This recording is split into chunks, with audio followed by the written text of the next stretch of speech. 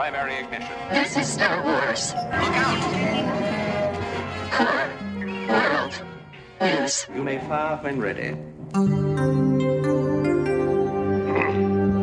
From the bright center of the galaxy, I'm Rex Conbeck, and you're listening to Core World News, your whole net news service providing in-depth coverage of the latest stories from every sector of the galaxy. Welcome to our final transmission of Core World News.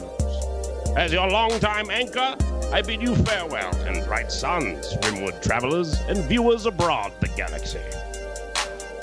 Good night, and may the Force be with you. Rex signing off. All right, Grex, good run, buddy. Good run. I guess I wanted to show him on screen, but he's always got a speeder outside waiting for him, and he grabbed his check and he's gone. Always fun there. So Manzellan's in there too. I saw. Who was in there? A couple Anzellans, I think. Droids. Yeah. I mean, we'll let the Holo tabloids follow him on his way. Yes, this is going to be the last episode branded as Core World News. Next week, we will be back, but not from our transmitting asteroid as usual. We will be just transmitting guerrilla style from a bar somewhere in the galaxy. And it's and changing our format a little bit because we are lousy at conveying the news, we've decided. Yeah. But we do still love talking about all the stories in the galaxy far, far away. So we're just going to change our format to be a little more casual, a lot more casual. You'll have to sort of listen to see how we've changed it up a little bit. But we're excited about it. It's going to be super fun. And we're going to really get in the nitty gritty and try and capture some of the spirit of what happens off air when we're talking about Star Wars for an hour before this podcast and 2 hours after this podcast. Guys, is Ahsoka the titular Jedi? Is she like the Jedi we're going to find out in the new series? Yes. We'll get there. We'll get there. Save it for the Cantina Chronicles. Save it for that. However, this is still Core World News, so I've got a couple of quick news stories. Might as well go out on program here. So a couple things. Starting off, I was just looking at my million notes about Rebels. Acolyte will have more Jedi than we've ever seen in live action before in it. That was one of the announcements, which I thought was pretty... That checks out. Yeah. The timeline. I mean, I was thinking Sith, but like Jedi? Yeah. Well, that makes sense, right? Because there's not going to be... we're not going to get any Sith. Or we're going to get a Sith, right? Like, we're going to get... Sith and a ton of acolytes. But that makes sense. We're High Republic. There's a ton of Jedi. You're going to split hairs here with me? I mean, like, if you're an acolyte of the Sith, like, you're... I mean, I don't know. I mean, we're about to watch a show with two people with red lightsabers, and they're going to be called Dark Jedis. Yes, we're splitting hairs now. Yeah. Like, you know. Exactly. That's what we do, I suppose. Yeah, I mean, you have to wonder how one becomes a Sith if they must know about the Force and the mysticism in the galaxy. Could they be a Jedi first and then become an acolyte? That seems like the path I would think that the story would take, but who knows? Yeah, I don't know. That's the way I guess it's going to go. We're going to maybe get a fallen Jedi in their travails, or we could get that sort of story from, oh my gosh, Fallen. It's the season 7 that never was. It got turned into a book with Quinlan Voss. And it is like Dark Disciple. Fate. That's a Dark Disciple. Dark Disciple. Yeah, I wonder if they do that where they're like, we're going to send someone undercover to investigate, which I think would be less exciting. I think I'd be more excited about like an organic sort of path into the dark side and what the Sith are doing. I hope so. In that. Yeah. This is the 5th straight episode we brought up Dark Disciple. Yeah. I know it's come up quite a bit. Didn't have the name like any of the times. How many Jedi were there at the Petronaki Arena in Geonosis? Hundreds? Great question, but why do you ask? I'm going to count. Well, because we're supposed to see more Jedi than we've ever seen on screen. Right, okay. So now you've made a promise. I'll be counting. What if it's like a cafeteria scene and some like Jedi just flips on the Jedi's lunch tray? Yep. It's just going to be one giant shot of a ton of people be like, yep, they're all Jedis. Moving on. You saw it. You're welcome. We did it. Yep, that'd be good. I also saw a little tidbit that they've spent $50 million on pre-production of Acolyte alone. Whoa. Which is like, I think Mandalorian, they tried to give a Game of Thrones budget, which is about $10 million an episode. So if they're just spending Yeah. $50 on pre-prod, like I think they're really trying to up the stakes here. Yeah. This could be a sign of a lot of things, but that's encouraging. I do wonder if there's a concerted effort to sort of like build out the architecture of the High Republic, given that we just got, a temple in the Survivor, and It's fascinating. I mean, we're going to talk about it when we talk about our Rebels rewatch, but like, it's fascinating how much of that stuff was kind of already built in without us knowing it. Like, there's a scene where they show old Jedi and they all have gold lightsabers. Yeah. Yeah. So we'll talk more. Oh, in Rebels, are you talking about? Yeah. Yeah. So a lot of that's there, and I think you're right. I think they're now trying to, like you said, Grant, build it out, right? Like make it more of a thing.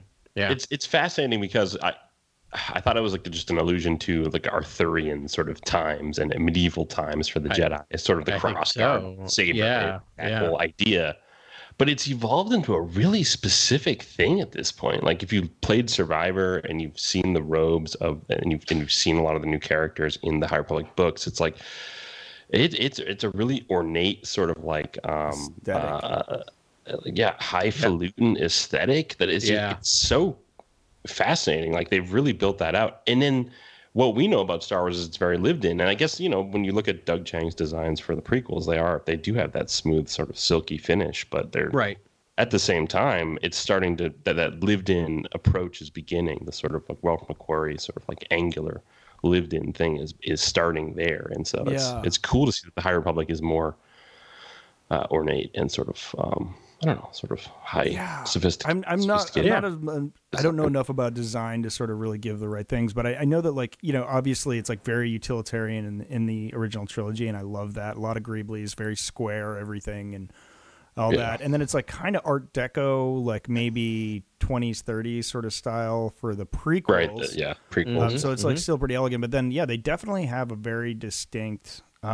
I'm going to try not to say the word vibe anymore because I'm just like could use it for everything, and I'm sure I'm not using it correctly anymore. It's kind of a catch-all for all Yeah, things. it is for me. It kind of means everything now, so it is fine. great though. But it's like it's a very it's specific design aesthetic for a High Republic that's emerged, and it's like seamlessly.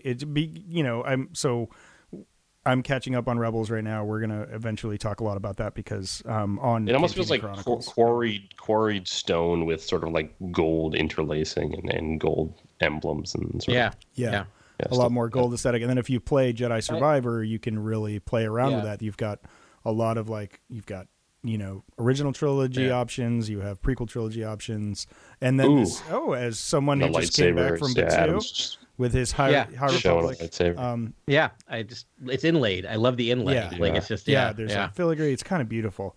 We didn't mention it, so we are going to change our name is going to be Cantina Chronicles. We should probably say that a bunch of times. So we'll still be in many your times as feed. possible. You shouldn't have to change you anything. need to do nothing. It's just we're going to switch over to a bunch of drunks at a bar talking about Star Wars. So we'll have a new logo. Said trunks on the job. Yeah, exactly. And it'll say episode 1 and you'll be like, what? But it'll be us. So please listen to all the stuff. So, anyways, back to the news. That was there. We also got a quote from Justin Simeon, who is the director of the upcoming Lando series. He has no idea what's going on with the Lando series, was the quote. So there's that. Right. That makes all of us, Justin. I kind of figured that's where it was at. Yeah, based on the fact that he's been doing a lot of press for a lot of different things over the past 2 years and has never said a single word about it or mentioned it or even responded to questions. Like it seems like he had a deal. They named him, and now we'll see. I mean, I hope it's still going forward. I like Justin Simeon quite a bit, so I hope it still happens. I don't know. That Daniel Jose Elder book, Last Shot. Yeah. Mm-hmm. Oh, so good. That would be almost like just like the sort of Lando movie I could really, be enticing for me, for someone like me. I loved that storyline. Yeah. Do you want me to be the bummer guy right now? No. So okay. Well, here I go anyway. You're welcome. It's been a couple of days, so I gotta bum some other people out. So I was gonna joke earlier when we talked about the pre-production costs of Acolyte. Like, no one tell Bob Iger. Right. Like, no one tell him. I mean, he's made it clear they're cutting back on Marvel and Star Wars. So if a show is not in production right now, It's gone. So like, there's no way Lando's happening at this point with Bob Iger right now. Like that, they're not putting more money into that stuff. Sorry. I mean, it's all. I believe you, and I was thinking the same thing, but I'm not sure. Like we've heard that news about Bob Iger, but I just the hopeless optimist. No, I mean he said it. Like that is a direct quote. We'll see. Oh, you mean in terms of him like actually naming Lando? Like how that actually gets implemented. I mean that's true. Well, that's Bob hasn't seen the Ahsoka numbers yet, so we'll just Everyone watch Ahsoka, please. Yeah, I know. I said the same thing when people were like, "Oh, we're never going to get another like solo verse movie," and I was like, "No, it's going to be fine. They got tons of money. They're going to make money on these movies. They'll do it." And then that we haven't seen a sequel yet. Technically, but we did get Obi-Wan. I mean, what we got was better. We got a bunch of live action series, and I adore all of them, and they're just getting better. And they're spending this money. Andor was transformative. I mean, it was amazing. It's about to like sweep a bunch of awards, and as it should. It has a legit shot at winning best dramatic series at the Emmys, which is wild. Obviously biased, but it's amazing. Oh, yeah. So I'm just saying. Yeah. I understand what you're saying. Yeah. Never say never. Everyone's sort of holding their breath to see what that actually means, and we have to get through the writer's strike, and we have to get through, the director's strike, and so there's a lot of moves there. But if they were just like started abandoning the two biggest IPs that draw the most people on Disney Plus, it's like, so are you abandoning streaming? It's just the thing is, but.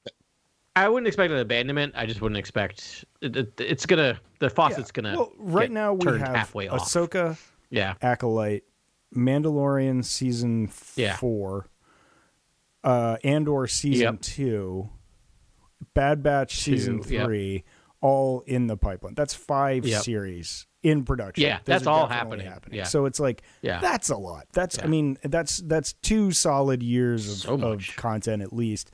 Mm-hmm.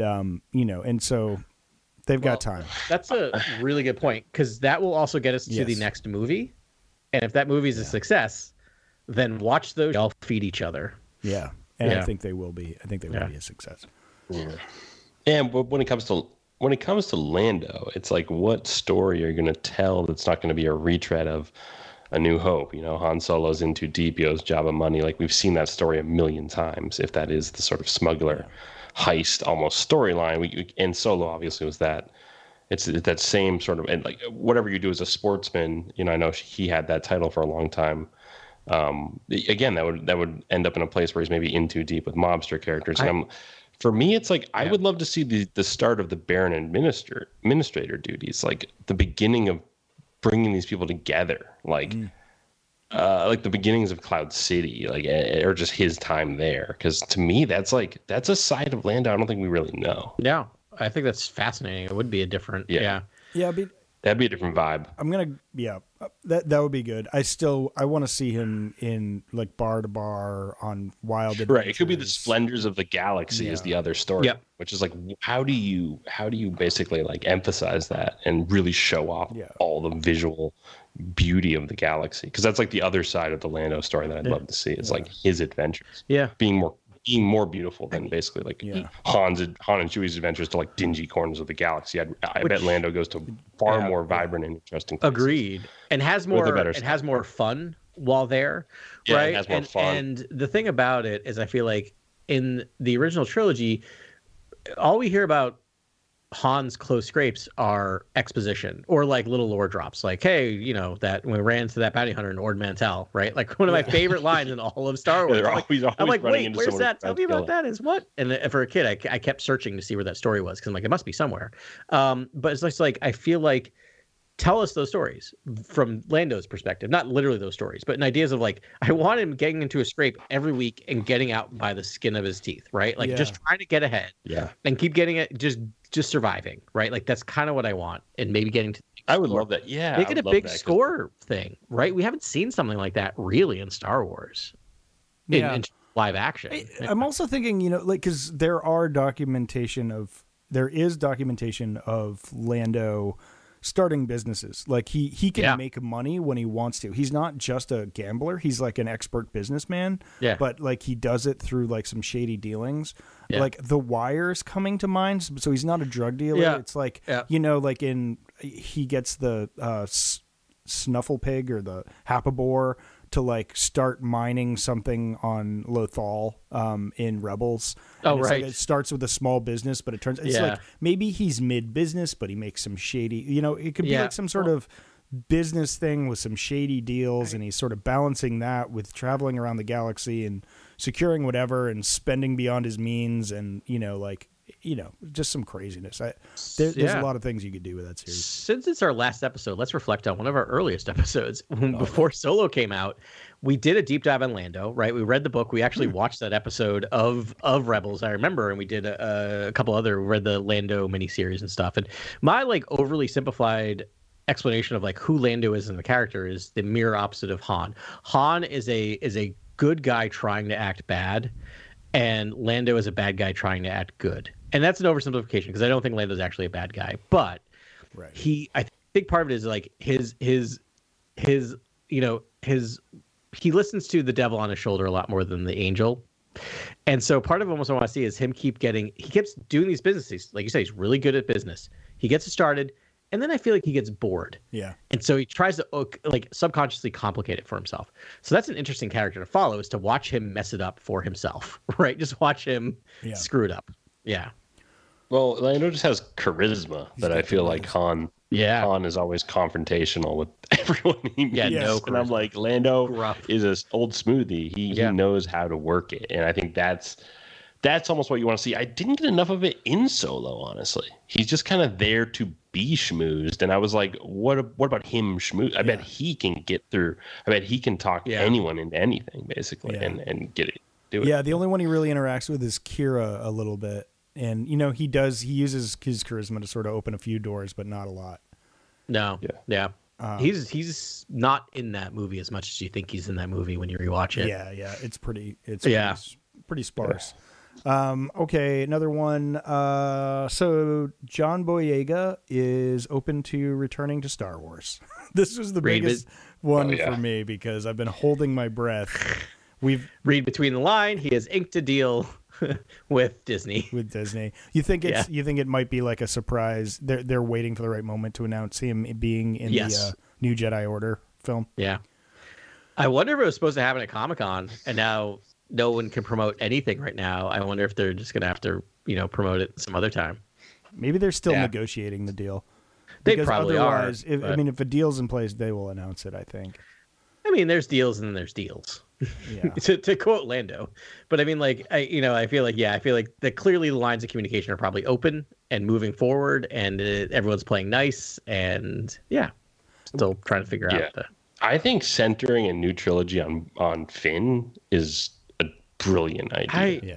It pushes Rey and the mysticism all like kind of to the periphery, and especially if you're going to go in so deep with Mangold's film, it's like, I'll push some of that to the side and do a Kyle Katarn, by way of Finn, like kind of storyline where it's like Finn is basically checks in on the temple, is exploring the dark, recesses of the galaxy. Like I'm in. Like, if the trailer is like just filled with mystery and intrigue, and like it's him adventuring, and it's like a more grizzled Finn, like I'm in. Yeah, take all of my money. Yeah. And I just watched They Clone Tyrone, and it's incredible. Like it's just with Barbie and Oppenheimer out there. It's of the trifecta of just great films that are out right now. So definitely check that one out. Did Boyega direct that, act in it, produce it? He's like the lead in it. Yeah. Okay. He's been promoting it heavy on the socials, and that's why I keep seeing it. I'm like, I gotta check it out. Man. Yeah, he's really good. And then my wife just ran across it randomly. I always like when that stuff happens because she doesn't follow the Star Wars socials. And it's got all the clone stuff with Finn at the center. I know. Story. And she's like, "Have you seen this movie? We need to watch this movie. This movie looks great." And I'm like, "Well, it's good. It's good that that's like crossing all of the levels. So I hope it does really well." Yeah. That's pretty fantastic. There was also a little bit of controversy coming out of some quotes from Boyega. Absolutely unafraid of the mouse, Boyega decided to air his ranking order of this. Oh wait, unafraid of the mouse or unafraid of like the film Twitter, and all the the large above. critical consensus of Star Wars films and critics abroad. And I'd say I'd say all the above. I mean, if I wanted to, make tens of millions of dollars from Disney, this would, talking about this stuff seems taboo, and I wouldn't do it. So I'd be like, well, that's the, I can take. I'm sure he gets a bunch of rabble from people online all the time, anyways. But yes, you're right, absolutely. You're going to get a lot of controversy. But he ranked his sequel preferences, and the first one was episode. He likes Force Awakens the best. His second favorite was The Rise of Skywalker, and his third favorite was The Last Jedi. Yeah. By the way, on what merits? Who asked this question, and on what merits? Are we talking about here? In terms of his experience, his subjective experience, or what he thought of the films? You didn't want me to actually read the article, did you? No. Can I make a point about an actor's favorite movie that they were in? So if you look at the screen time that he is in those three movies, it happens to be in that exact same order. Yeah. So it may be that he had more to do. Or self-centered. No, I don't think it's shallow or self-centered. I think you, as an actor, you're more invested and connected to the film the more you're acting on it, the more you're doing your craft, right? So I totally get that. And we had an offline conversation, which we'll probably not air out here, but maybe at a future Cantina Chronicles when we've been properly lubricated at the bar about the screen time in episode 8 versus some of the other episodes based on who those characters are and who they represent. And it's really fascinating when you start looking at those numbers and interesting to talk about. Yeah. That's vague enough, right? That sounds vague enough. That great. Means nothing.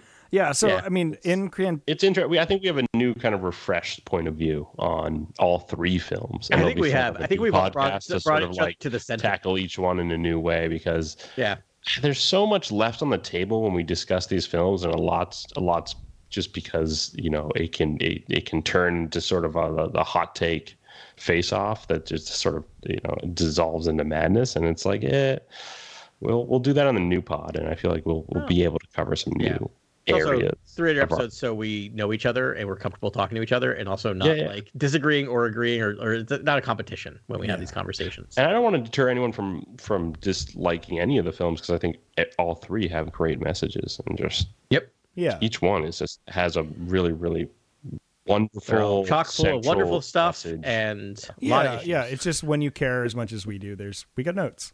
As always. And so on that line, I mean, we're certainly not going to be talking about ourselves more. That's one thing that's like my pet peeve about podcasts that aren't hosted by stars or, famous or professional comedians or something. But we are going to we will let a little bit more of our own personal feelings about Star Wars through the Star Wars fans come out. So with that in mind, we wanted to do a little segment here where we actually interviewed each other and talk to each other a little bit. So it's our chance to ask our compadres direct questions that we would like them to answer, knowing each other as well as we do, to maybe get some more info about the galaxy far, far away through our three respective lenses. Lensi. I'm not sure which the word is. I was thinking we'd go in alphabetical order by first name and start with Atum. All right. Grant, you down with that? Do you have a couple of questions? Yeah. Do you want me to? I have a general question to start off, or if you don't mind. Yeah, by all means. So intimidating. Cool. All right. So, Adam, I just want to know. This is a little general one. I'm going to ask both of you this. So, get ready. What was your first Star Wars experience that made you fall in love with Star Wars, and what happened? So. Ooh. Oh, fascinating. So, it's so funny because it's actually I have written some questions. I have a very similar question I'll probably ask both of you. So we may get some redundancies. So I don't know. Star Wars is a thing that's always been in me. Does that make sense? I feel like I don't remember my first time seeing, but my first cognizant moment of Star Wars is kind of developmental for me, and I don't know why. And it revolves around, of all things, Return of the Jedi, even though it's like my least favorite of the original trilogy. It's the one I watched the most because as a kid of the 80s, it's like your perfect kid movie. And my memory is being at the mall, Cape Cod Mall, if anyone wants to take notes, in sometime in the early to mid 80s, and going Christmas shopping with my parents, or going shopping around Christmas time. And being at the Sears, which used to be the end of the mall, they've now extended the mall. And I don't remember exactly what happened, but all I know is I was old enough that my dad decided to just leave me in front of the televisions, the bank of televisions that used to show something, all showing Return of the Jedi. Yeah. And so that's the moment. And I mean, it's the 80s, so I don't know. Was I 3? Right. Who knows? Right? Like, who knows at that age what I was? But probably like 5 or 6 or 7. And I know I've seen it before then, but that was the big one. And I just remember the scene with Vader and Luke on the entryway of the AT-AT, and just showed me the lightsaber moment, and that was like, so good. I don't know why, but like that, like something about my father just like leaving me to watch something about a father and son, and it just was like imprinted in my brain. So that's my kind of first formative, most like the moment I realized that Star Wars was in me. It was at that good moment. One, man. Yeah, that's really good. Yeah, Grant, you got a question for Adam? Okay, Adam. Let me think here. When you first watched Empire Strikes Back, oh man, and we spent as many minutes as we did with a certain puppet, did you see it as a puppet or did you see it as a character? And I'm speaking about Yoda. Yeah. That's a really interesting question because, like, I again, as a child of the 80s, which get ready to hear that phrase apparently for the next 8 answers. So much of my life was surrounded by Jim Henson, right? Like, so much of my life was surrounded by like Sesame Street and the Dark Crystal and Labyrinth to a lesser extent. And so I think by the time I was really aware of Star Wars, like Muppets stopped being Muppets to me and started to be real things. Yeah. So no, even to this day, I'll be honest. Not a puppet on the set. I am aware that there's something up the backside of Yoda, and Frank Oz is somewhere, doing his Yoda voice. But no, it feels like a character. Like it really does feel like just another actor on set, which is like why you hear from like people who meet Muppets for the first time, this like transformative moment. Yeah. Where they like literally just talk to the Muppet, even in that scene where you can see that there's like an open floor beneath them. And I just know myself, like if that happened, if I met Yoda, I'd be talking directly to Yoda. There would be no thought of talking to the person behind them. I'd be thinking aware that this is my mouth would be on the floor. As a person, I'd just be like, say more, Yoda. Yeah, I know. Which, like, as a person who recently hugged Tigger at a theme park, and realized there's a human skeleton underneath, and it might have been the most frightening moment of my adult life, I still think I would be fine meeting Yoda and thinking this is actually a living thing. Yeah, it's still confounding that happened, wild. And it was just so ambitious. Yeah. You're a coward if you don't use the puppet. Audacious. Yeah, but it's great. Yeah, I something about Muppets that I always have the deniability. All right, I got another one for you, Adam. What is your favorite environment in which to consume a Star Wars? And you can consume the Star Wars. It could be any media. Okay. Interesting. This is going to be real basic and boring. It's a dumb question, so go for it. No, it's not a dumb question at all. But I think, again, being imprinted with original trilogy and how much like it worked on me, it's always desert. Like desert to me, which is again, like that's what you're asking, right? Like of the environment. Personally, where do you want to be when you watch a Star Wars or read a Star Wars? I realized as I was answering that. Yeah, I said it was a much dumber question. Where do I most consume? No. Where do I prefer to consume Star Wars? Yeah, so that's really interesting. I mean, the most I've ever watched is on my couch. What about washing dishes? I'm I feel like you consume a lot of Star Wars washing dishes. I do. I will say, I mean, as a parent of a, relatively new human living being, I do a lot of my watching via dishes, but never, I will make it clear, never my initial viewing of a Star Wars. That is always locked in on the couch additional viewings will be on the. I cannot. Yes. That is sacrilege to watch it while doing the dishes. I watch highfalutin foreign films when I'm on doing the dishes, but never a Star Wars. But I think it's always going to be a theater for me. Like I think it's transformative. I think, just thinking about seeing the fact that like the prequel trilogy or the sequel trilogy or the prequel trilogy, like I've seen everything in person first week. Yeah, it's got to be theaters for me, just that experience. And having recently started to go back to the theater a lot more, it's reawakening my love of just going to theater, see movies, and realizing that like that adds 2 points to any rating for my film is seeing it in the theater. Nice. Yeah. Very cool. Got another one, Grant? Yeah. Well, we've covered the pillars of Star Wars many times on this podcast. Adam, I think it's time. I think it's time you tell us your favorite aspect or pillar of Star Wars, and I can list them. I can list the list right now if you need it. If you know it, then you can. I know most of them. I'm trying to think if anything pops in my head or if I'm going to need like the refresher to really get there. So all of the pillars, like swashbuckling, spirituality, mentors, good versus evil, nautical space combat. Yeah. So in my head, I was like, for some reason, swashbuckling kept coming up, but that's not it. I don't know why it keeps coming up. I think I just like that word. You invented that. I think.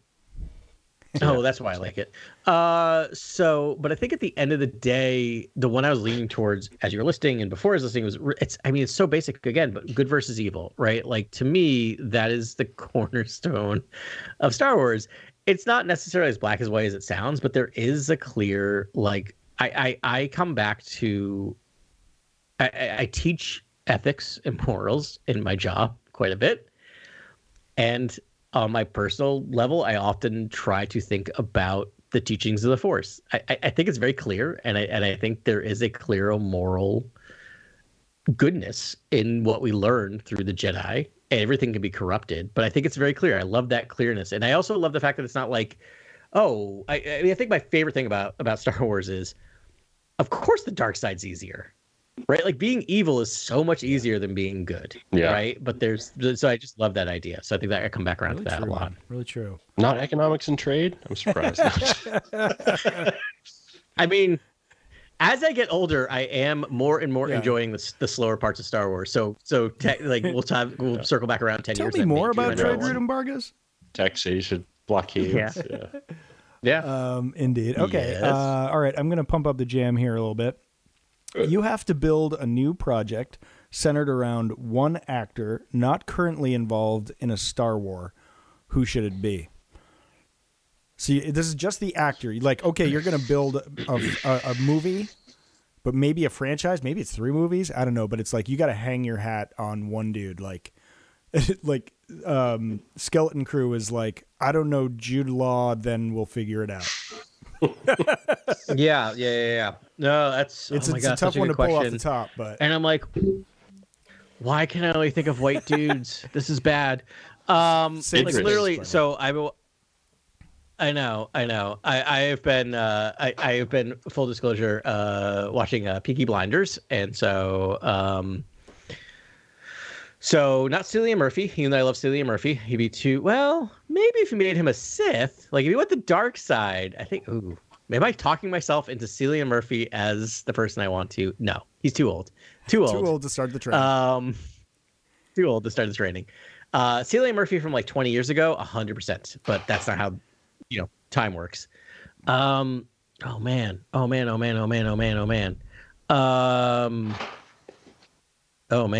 know how many passes, and then my brain's stuck on Tom Hardy. I so want that. I'll go based on your reactions and the fact that it doesn't need to be your definitive answer. I'm putting you under the gun here, under the blaster. No, I love being under the gun. Those are 2 really good answers. I love this. Yeah, again, cheating because I was joking about the fact that we just finished the first season of Peaky Blinders, and they named the 2 other crime families, and one of those named Solomon, and I'm like, well, Tom Hardy famously plays a Jew in that show, which he's gotten lambasted for. So I'm like, I looked at my wife. I'm like, I'm guessing we're gonna see the Solomons come in at some point. Like it seems like they're kind of like foreshadowing that. So I also know that he probably is going to show up in in the Stephen Knight show movie. Tom Hardy's 100% going to be that. He would be the best villain for that new trilogy, for the Dawn of the Jedi. He's going to be. He'd be the best. Like Finn Stephen and Rey Knight loves fighting. him. He's in Taboo. He's in something. He's 100% You remember going to show up. Desan from the old Jedi Outcast games? Kyle, Yeah. remember that dinosaur-looking guy? Tom Hardy would be great as a dinosaur. So that. Since that's amazing. Sorry. I'm gonna go back to Cillian Murphy, because Cillian Murphy does not get enough Isn't it work, Cillian Murphy? even though he's an Or is it Oppenheimer right Cillian now. Murphy? Okay. It is. Okay. It is. I refuse. That is accurate. It is That's what we Cillian do with this Murphy. I podcast. refuse. We just refuse to acknowledge how people actually. No, I just for some reason it's So one of you've those things already where called him too old, I and remember now you're going to buying. just intentionally mispronounce his name. Okay, got it. Yeah, but I'm giving him a Star Wars, so he should be grateful. Call you whatever I want. I love Tom Hardy there, man, and honestly, like Tom Hardy's great. I think it'd be easy to cast him as a dark side. You could literally, or a dinosaur. Like he's so good, you can cast him as anything. That's why I think like a leading role would be kind of amazing. I mean, he'd be a great Han Solo. Yeah, right. He would be, yeah. I mean, he was so close to being Bond, which I don't know if would have worked for him, but I think he. I mean, again, I'm not trying to be like, this poor. I think he needs to be this poor white guy hasn't had enough opportunities, but like, I love that answer. Yeah, I love it. Yeah. All right, what do you got, Grant? Yeah. All right, thank you. Favorite directed scene in Star Wars, and name that director. Oh man.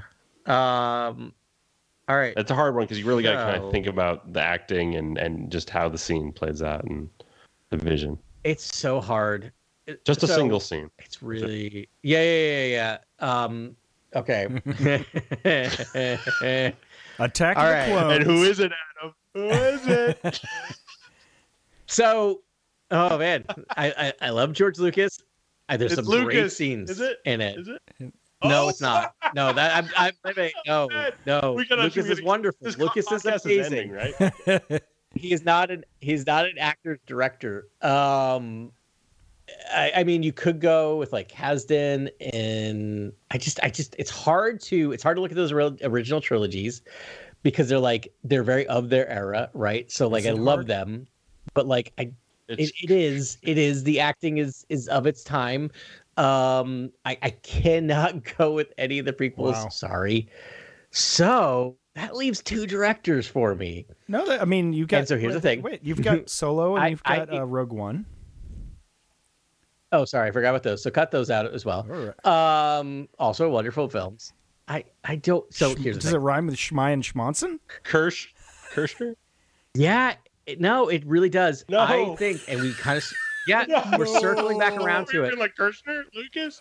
You're like... Yes, we're circling back around to it. It's going to dovetail into earlier talking about a certain puppet. I think the Yoda scene in The Last Jedi is the best directed scene of all of Star Wars. Master Yoda. Yeah. Yeah. That line read? Okay. Yeah. I'm more focused on the everything that puppet. happens I'm after more that focused is on the puppet. But no, yeah. Sorry. Absolute So there you go. That's great. I love that. Grant has notes. That's so great. I mean, Ben was Listen, like, I walked out of the theater after talked seeing about- Last Jedi, and I was like, "Is this better than Empire Strikes Back?" Like, no joke. Literally, that was what I thought. You did. You told me that. I walked out going, I don't know how I feel about this film. I need to watch it 20 more times. Yeah, I said I needed to rewatch it immediately. Yeah. And it's like it is slipping. The more I watch that movie, it slips further down in my ranking. It's still on the upper half, but it slips down a little bit. But that scene to me is always perfect. It's impossible to put 11 films like in like I don't know, and they're always going to be changing. It's a big body of work. Yeah. Okay, you are a Jedi Knight, Adam. What era? What color crystal? What job? Oh wow. Arrow probably be like between High Republic and Fall and the Twilight of the Jedi. Is that even a thing? But you know what I mean? Yeah. Prequel era. Temple Guard, Yellow Crystal. Oh, I knew you already had one, so I gave you an easy one. Super boring. You're not leaving super Coruscant, boring, but you're hanging at the temple. I'm hanging at the library. That's what I do. I'm a nerd at a temple. Probably at the Coruscant. Probably the Temple Guard, working for Jocasta New. That's my job. But you get a yellow lightsaber. Maybe you get a cool Pretty mask. savvy with that double blade. Yeah, get a cool mask. It's all good. Yeah, I love it. You got another one, Grant? Let's see here. Well, yeah. What is your favorite location in Star Wars? Not where you want to watch it in the films. When we go there, you feel nostalgic for it. It's your the design. Yeah. The environment. So I kind of like. Well, like look. I guess that's also because I'm like feel, tone, and aesthetic of Star Wars. Kind of like, where do you think Star Wars best sort of sings? I don't know. For me, I'll say, could I get through an interview without mentioning Star Wars Galaxies, the old MMO? It's been a couple episodes since you mentioned it. It's been a couple episodes. So it's Mos Eisley. Like, Mos Eisley to me. I just watched A New Hope the other night, and I was like, "Is this Star Wars? Is just Mos Eisley Star Wars?" It's super basic, but like you get a feel for it. How it's a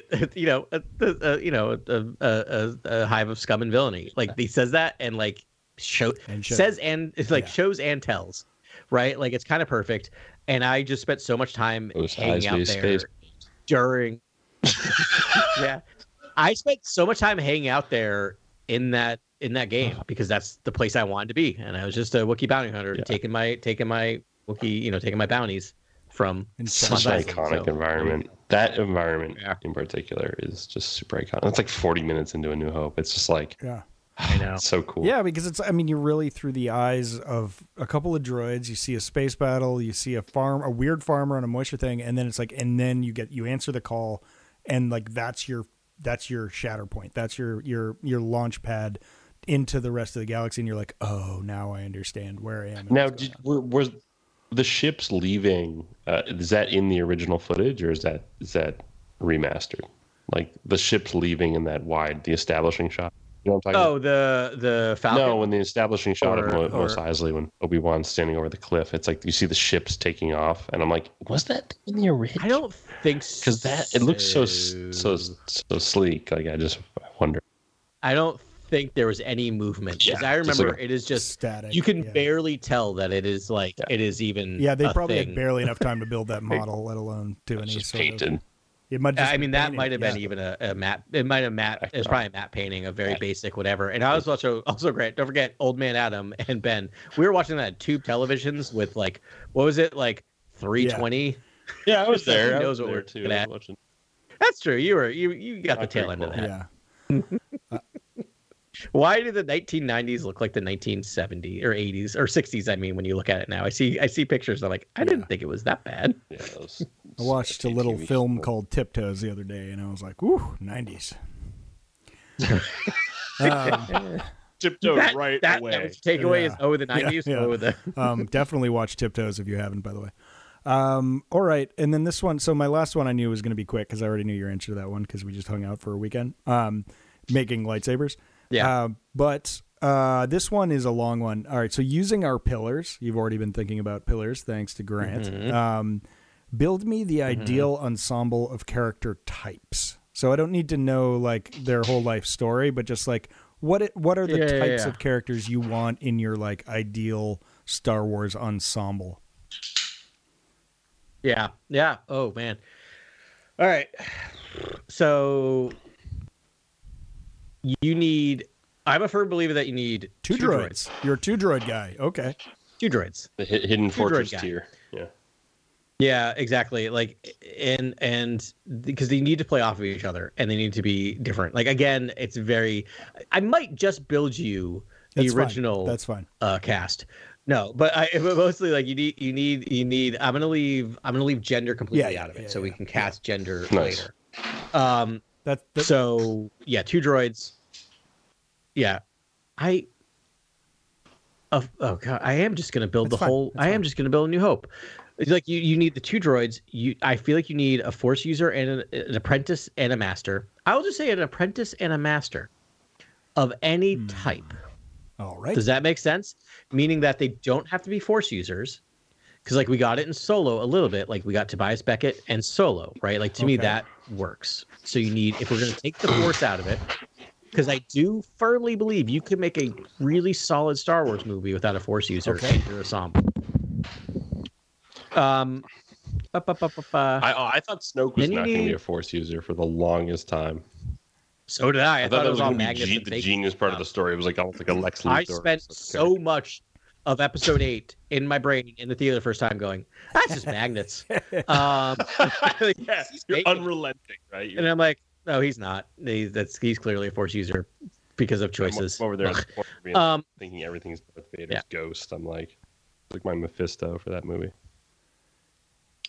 So you need 2 droids. You need 2 droids. You need a master and apprentice. I honestly think you can do it with 5 characters, maybe 6, and they need a wild card of some kind. Because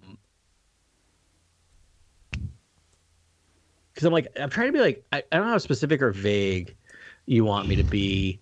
2 droids.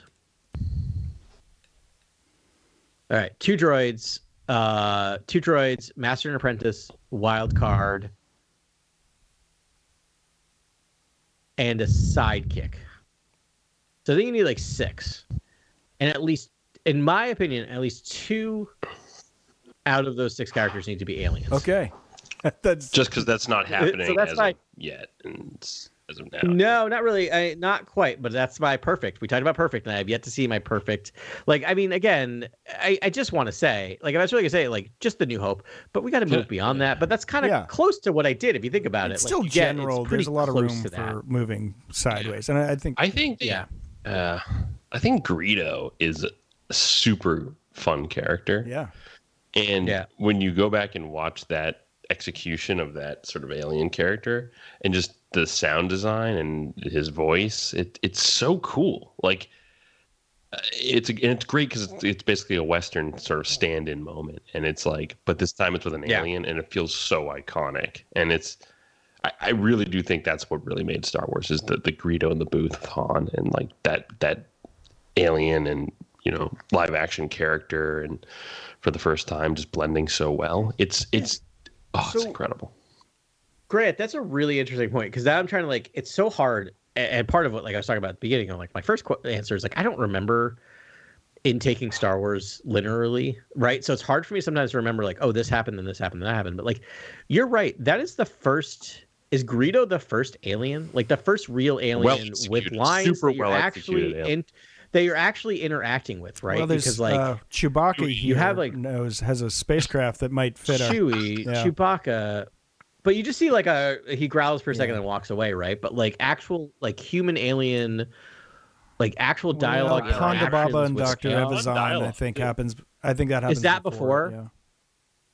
Yeah. Okay. Then there you go. That's strong key. Because that scene is so strong, because it's Han selling them on the Falcon, Imperial's checking out the bar, and then straight to the Greedo scene. And I'm like, that's just so much character development in such a short amount of time, and it's just fun.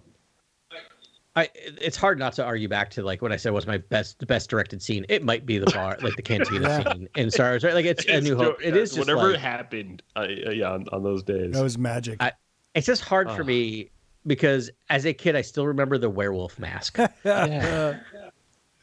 That's still in there. I still think that's the best. Even as a kid, I'm like, I think that's the best cantina stuff because of how willing they are to keep it dark and really dark, cast practical shadows effects, on quick cuts, masks. And everyone stuff. gets a second. Yeah, and release a book where every single character gets a story. I still love the Tales from the Mos Eisley Cantina is one of the best books of all time. Literally everyone has a story from that bar. That's wild. I love your ensemble, Adam. I'm inspired. Thank you. I am. It's a little whatever, but thanks. Grant, you got a last one for Adam? Right. Let's look at my list here. Adam, if you could have one ship in the Star Wars galaxy, what would it be? Way to end on just the super basic whatever. I guess this is your not, ship to pilot. This isn't X-Wing or Starfighter. This is you can have anything you want. I mean, I mean, having done it in real life, I gotta go Millennium Falcon, man. Like, I wish I was more complex than that. I'm like, I want to be like all like classy and be like, I want a Y-wing, or I want like I want the Millennium Falcon. I've always wanted the Millennium Falcon.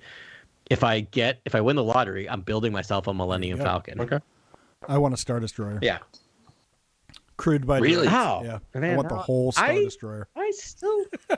I kind of want the Ebon like- Hawk or something.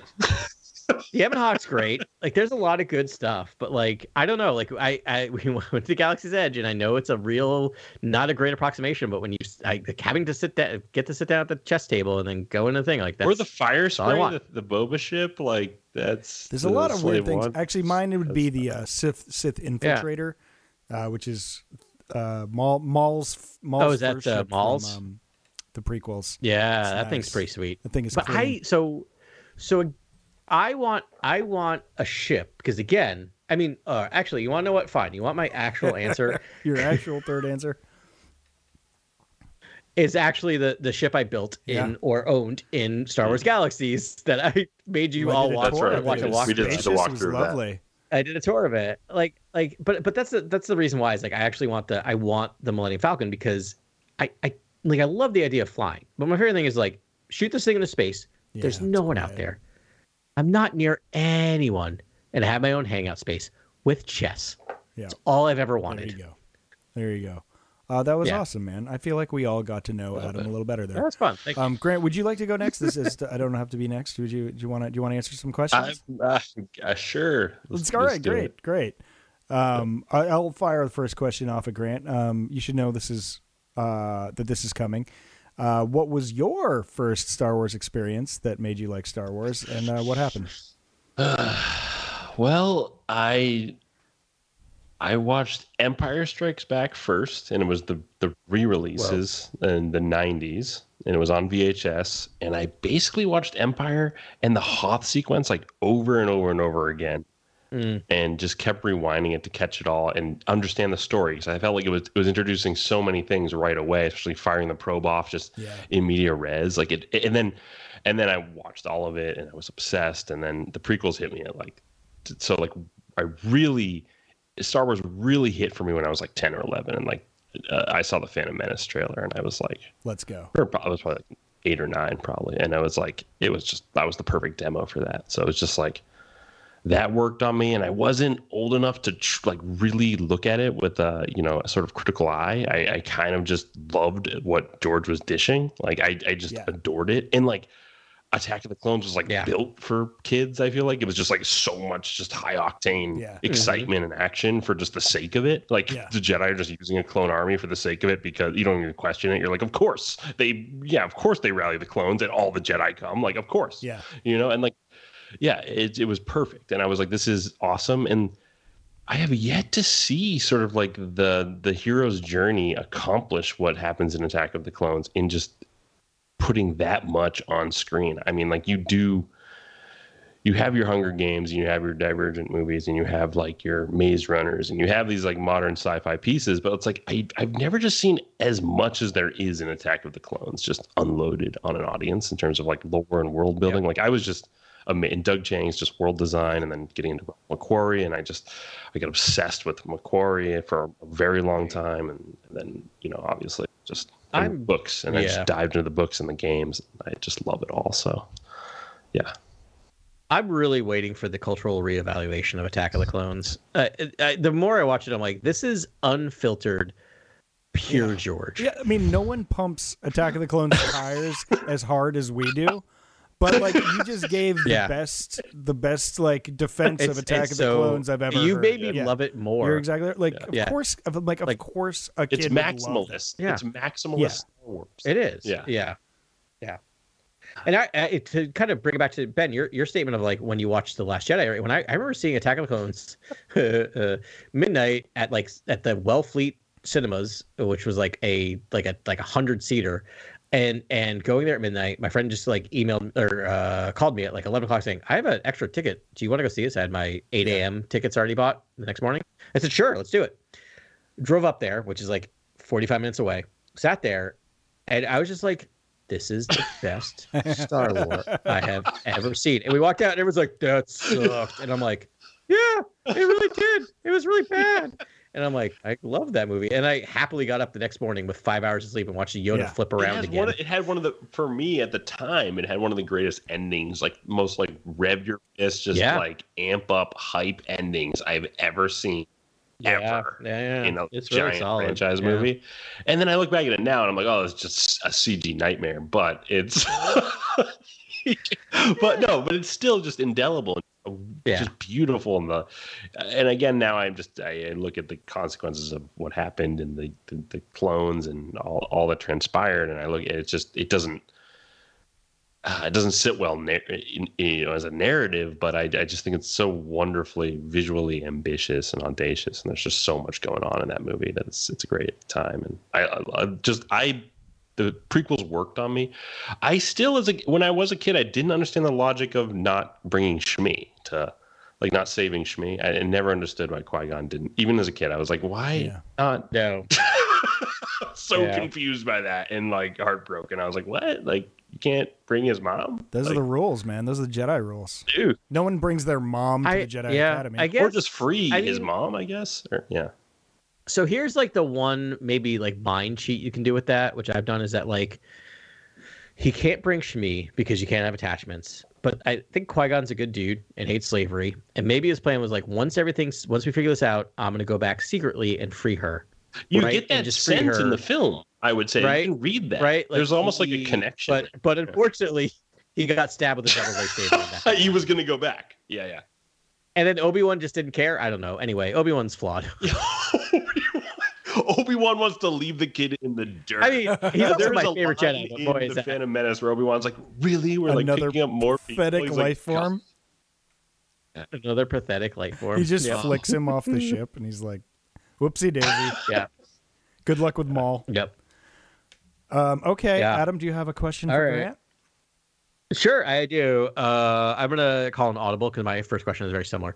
So I'm gonna shift to my second one. So as a writer, what is of all the films, the most significant line in all of Star Wars? One line. Grant has 20 in his head right now. Obi-Wan taught you well, young Skywalker, but you're not a Jedi yet. That line is like, still like to this day, it's just I always think about it. And I think that's the thing I love about Star Wars, is the saber fighting and the dialogue in the sword fight. And I just, that Vader stuff is just, and James Earl Jones is still like my favorite voice in Star Wars. And I love Frank Oz. Yeah. And I love everyone involved in Star Wars, but I don't know. There's the idea of Vader, the scuba mask, breathing, the everything about like just being this, henchman for the Emperor and having this tragic past. I don't know. There's so much in that character that it's just all unpacking. Yeah. That character is just like, every time you see that character, you're just unpacking what it means. It's like a projection of your worst fears. It's like, I don't know. There's so much going on with that character, and I think it's just a brilliant design. So that line, nice. I love that answer. Yeah, I was so excited to ask that question because I knew I'd be so excited no matter what the answer. You know what I mean? Like, I'm like, that is the correct answer. Quick side note: anyone remember what video game it was when you would die? I feel like that was the overlay. That was one of the overlays they would sometimes say. Yeah, I think it might have been the one you sit in. Or it's the right at the actual I think you're right. It was the one because I remember playing at Dave and Buster's a lot, spending a lot of money. That's totally what it was. Thank you. All right, Ben, your question. All right, Grant, you've been captured by a Sith Lord in the world between worlds. You can have anyone from any era come save you. Who would you like it to be?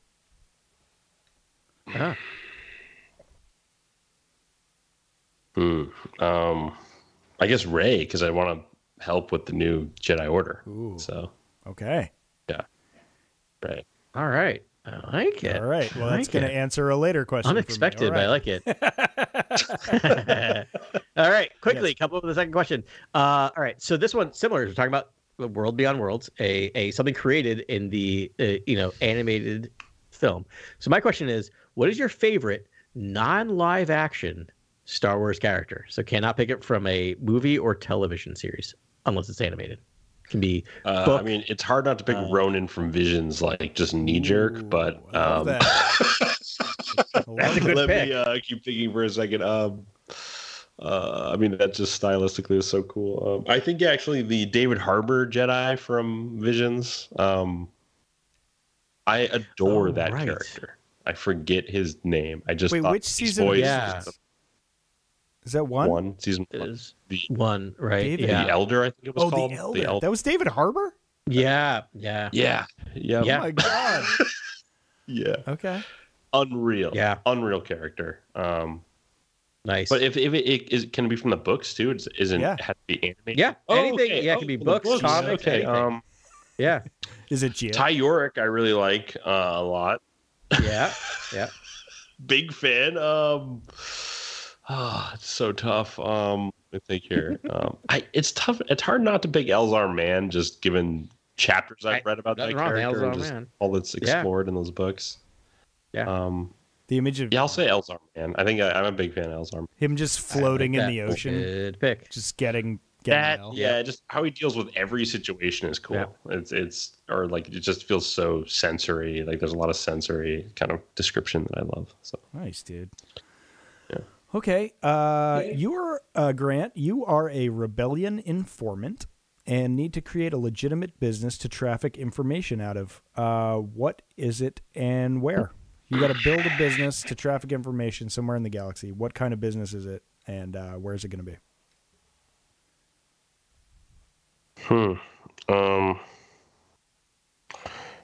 I guess I would do like a game and hobby store and do like Dejaric. It would be like Luthen Rail's artifact shop, but it would be all the sort of Dejaric pieces and Sabak cards and just everything, every type of game you can buy, like Magic, you can like whatever in Galaxy Magic kits Magic are out the there. Gathering. Like, it would just have all this. I would be a magician, like instead of a shapeshifter chameleon. I would just kind of use my whatever tools.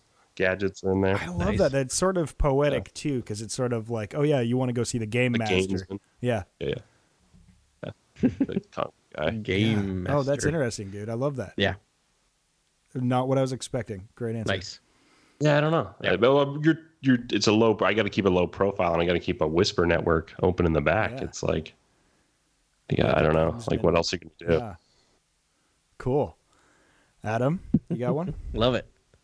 All right. Yeah. So I have a question about collectibles, but I'm going to personalize it to each of you. So Ben, you can start trying to anticipate and think ahead. Grant. So in terms of collectibles, I know you like it's similar to me. You collect a lot of things, but you also collect a lot of Black Yes. Series. Is there one Black Series that has not been created or character that you're not familiar with that you really want such a figure of? It's so good. Oh my goodness. Definitely is. Obviously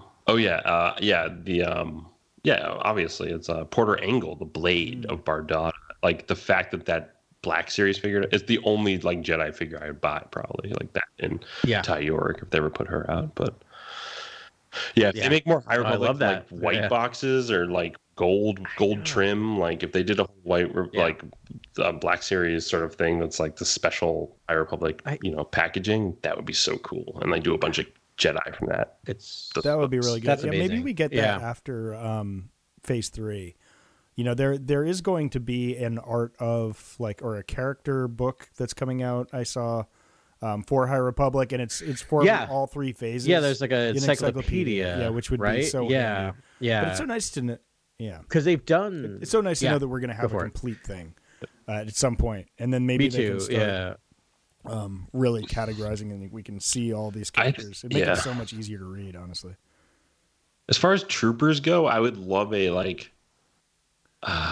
trooper that's like a death trooper, or that like you can take the helmet off and see all the cybernetics that are kind of like infused with the human. Like I think that's missing from Star Wars, and I'd love to see more of that. Is those kind of like spec ops.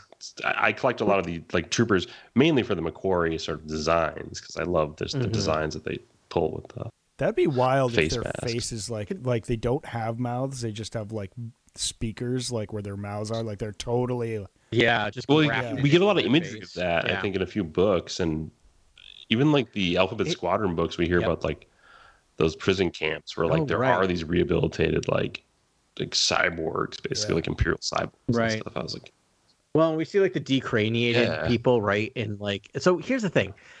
Not to bash on the sequel trilogies, which we're not, but like one thing that is, I think, really, really missing is body horror. there's not enough. There's a lot of body horror in the there's a original lot. trilogy that we forget about. Luke losing his hand and that scene of like watching his cybernaut, his like fake hand getting like tested in Empire Strikes Back is to me is like scarring as a child. Still remembering seeing that and like seeing like his like it's like from the Terminator. It's the same scene from the Terminator, almost like watching his like hands and servos and like losing arms and losing hands and like stuff. So more body the horror. Dianoga sequence is like kind of horrifying and like constricting tendrils around your limbs and Luke being drowned. Yeah. Cool, man. That was a great one, Adam. All right. This is, I guess, going to be a quick one. Grant, if you could write/direct one of the upcoming 3 films, which one would it be? Oh, wow. That's a little bit of a pretentious question to answer. Okay. I mean, I'm asking you. You just got to answer it. It's fine. Yeah. You're not offering us up information. You've just been told this is the question you must answer. Rules of the engagement. 3 films. What's the other? What's the third film? The Mandoverse film. Mandoverse, Dawn of the Jedi, and New Jedi Order. That's like Dave Filoni's hallowed like territory. I could not.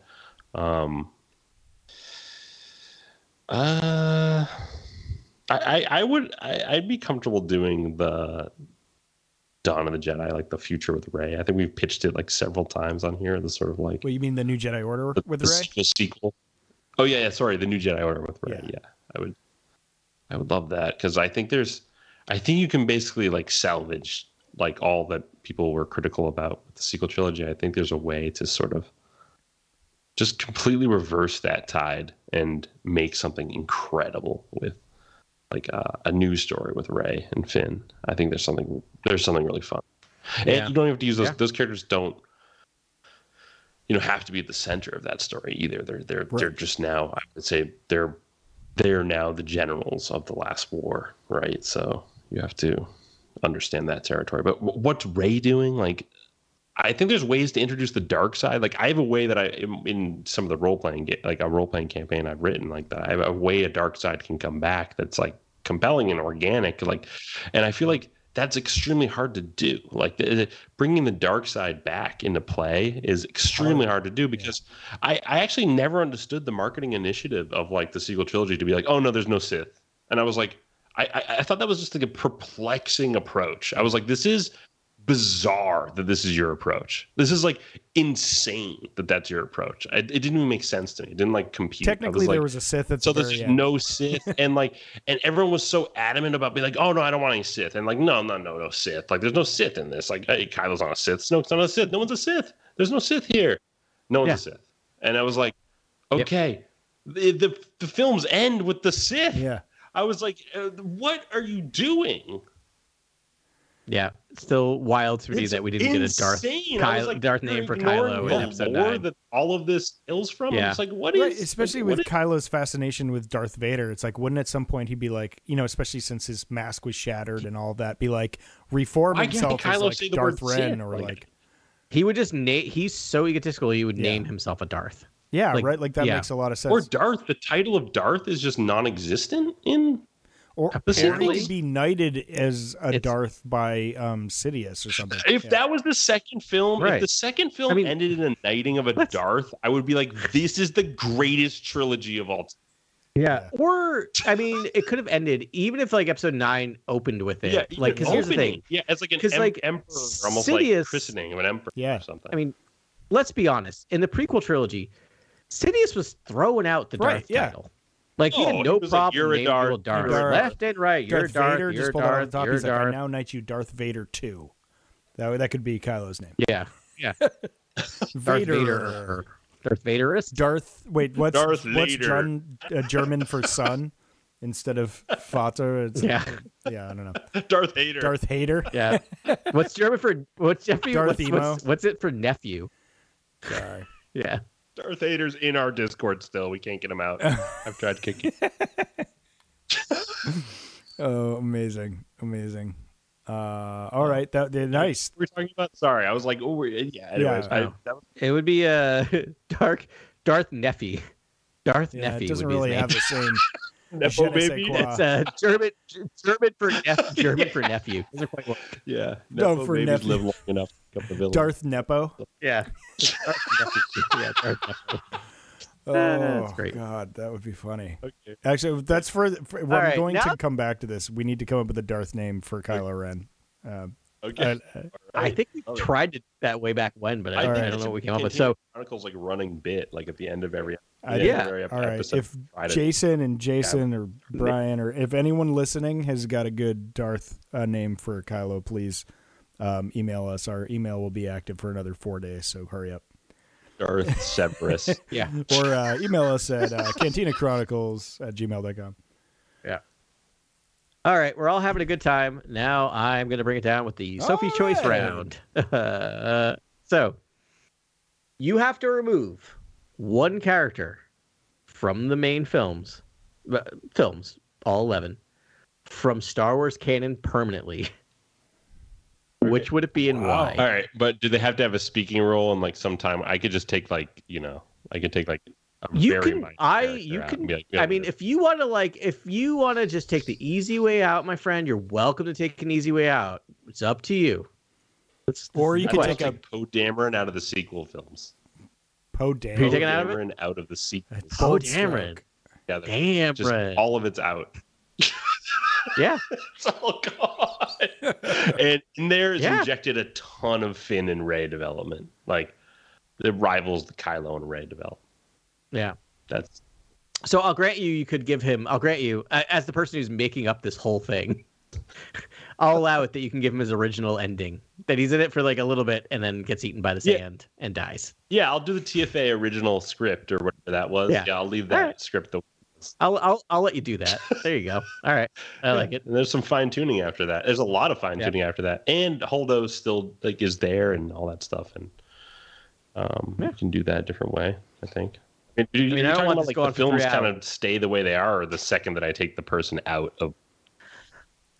It would change. I mean, we don't have 4 hours, so you don't necessarily have to trail it exactly. But like, who would you do it and That's why? a tough choice. And if there's anything that pops in your head, it's real Oscar tough. Isaac's just too incredible. I don't know if I could take Poe out. It's not Oscar Isaac's Too fault. many listeners just like cringed and basically it's not Oscar Isaac. are already in his. Here's your thing.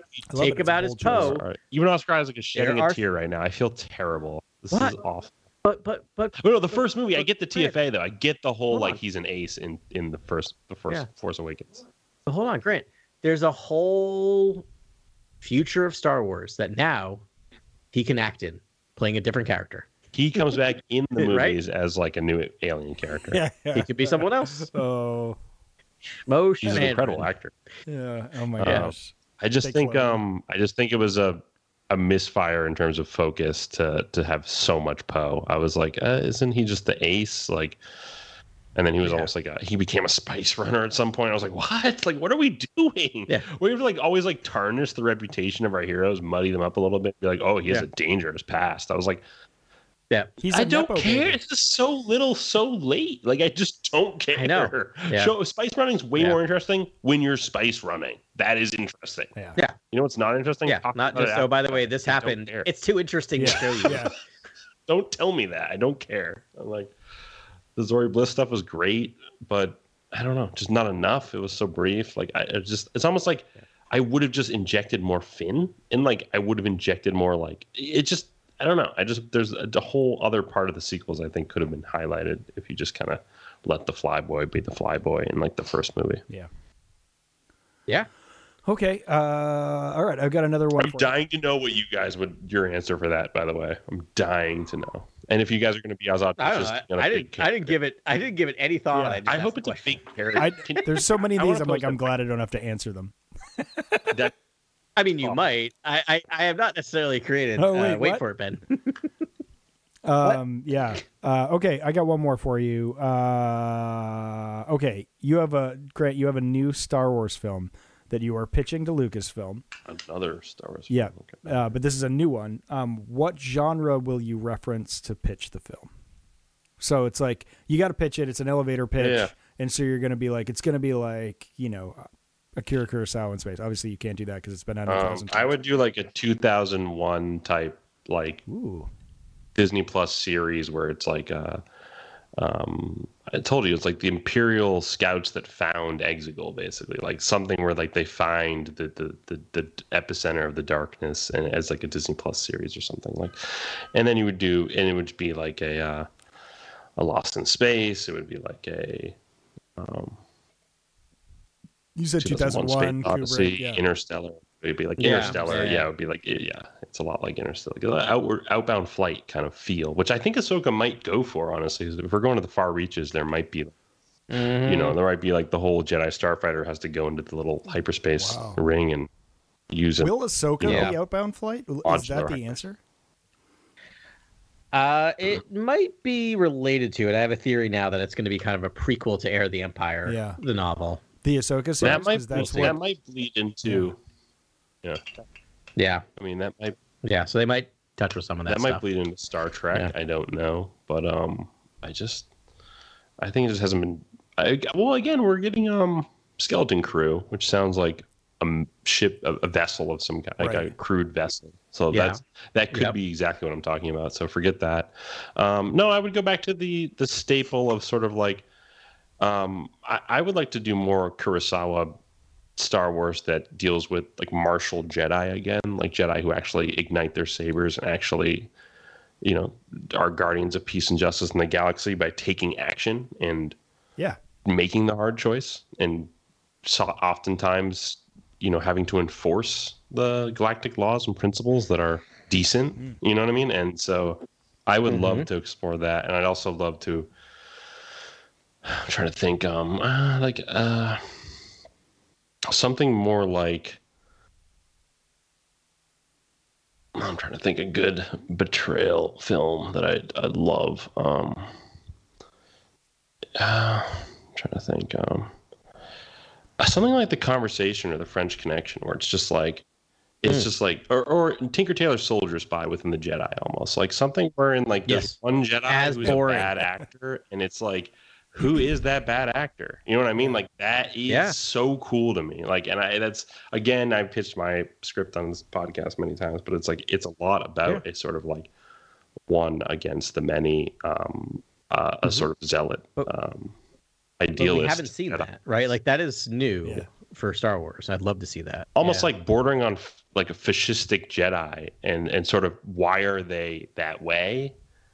Maybe they are. Maybe they've been fighting the darkness for so long that it's sort of contorted them, and you know what I mean. like, and I seeped into them in a way, and sort of like, but and then their mission is just all the more sort of like, I would say, dogmatic. It's like they're only focused on that singular goal. Like I would love to see a Jedi that's sort of been a nice fall story that we haven't really gotten before. I would love it. Again, that's almost like that's almost like a martial arts epic too, though. That's almost like Crouching Tiger, where it's like one character. There's almost like a descent, and there's even a character from the past that has sort of also fallen, and like I like that sort of stuff. Yeah. That's great, man. Awesome. You got one more for him, Adam? Yes. Okay. So similar. Making hard choices here. You have to recast one of the main actors in any of the Star Wars movies. Who do you recast? I've always wanted to do a Star Wars recast podcast, and I've always wanted to do a Star Wars language of Star Wars podcast. Who do I recast? Let me think here. Who would be a great fit in Star Wars? And I can do any of the films at any time period. Yeah, okay. Any of the films at any time period. This is a little tough because there's so many fun actors you could throw in there. Choose from. But everyone's so good in Star Wars. Like, what do you do? I know. This is why it's considered the Sophie Choice round.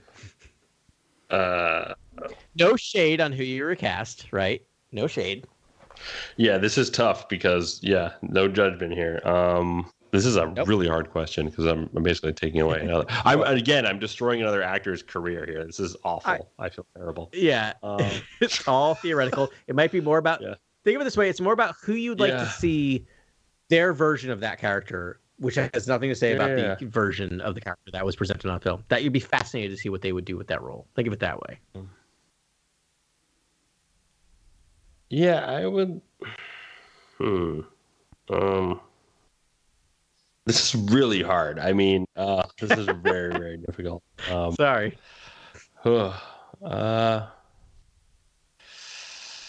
I wouldn't mind seeing.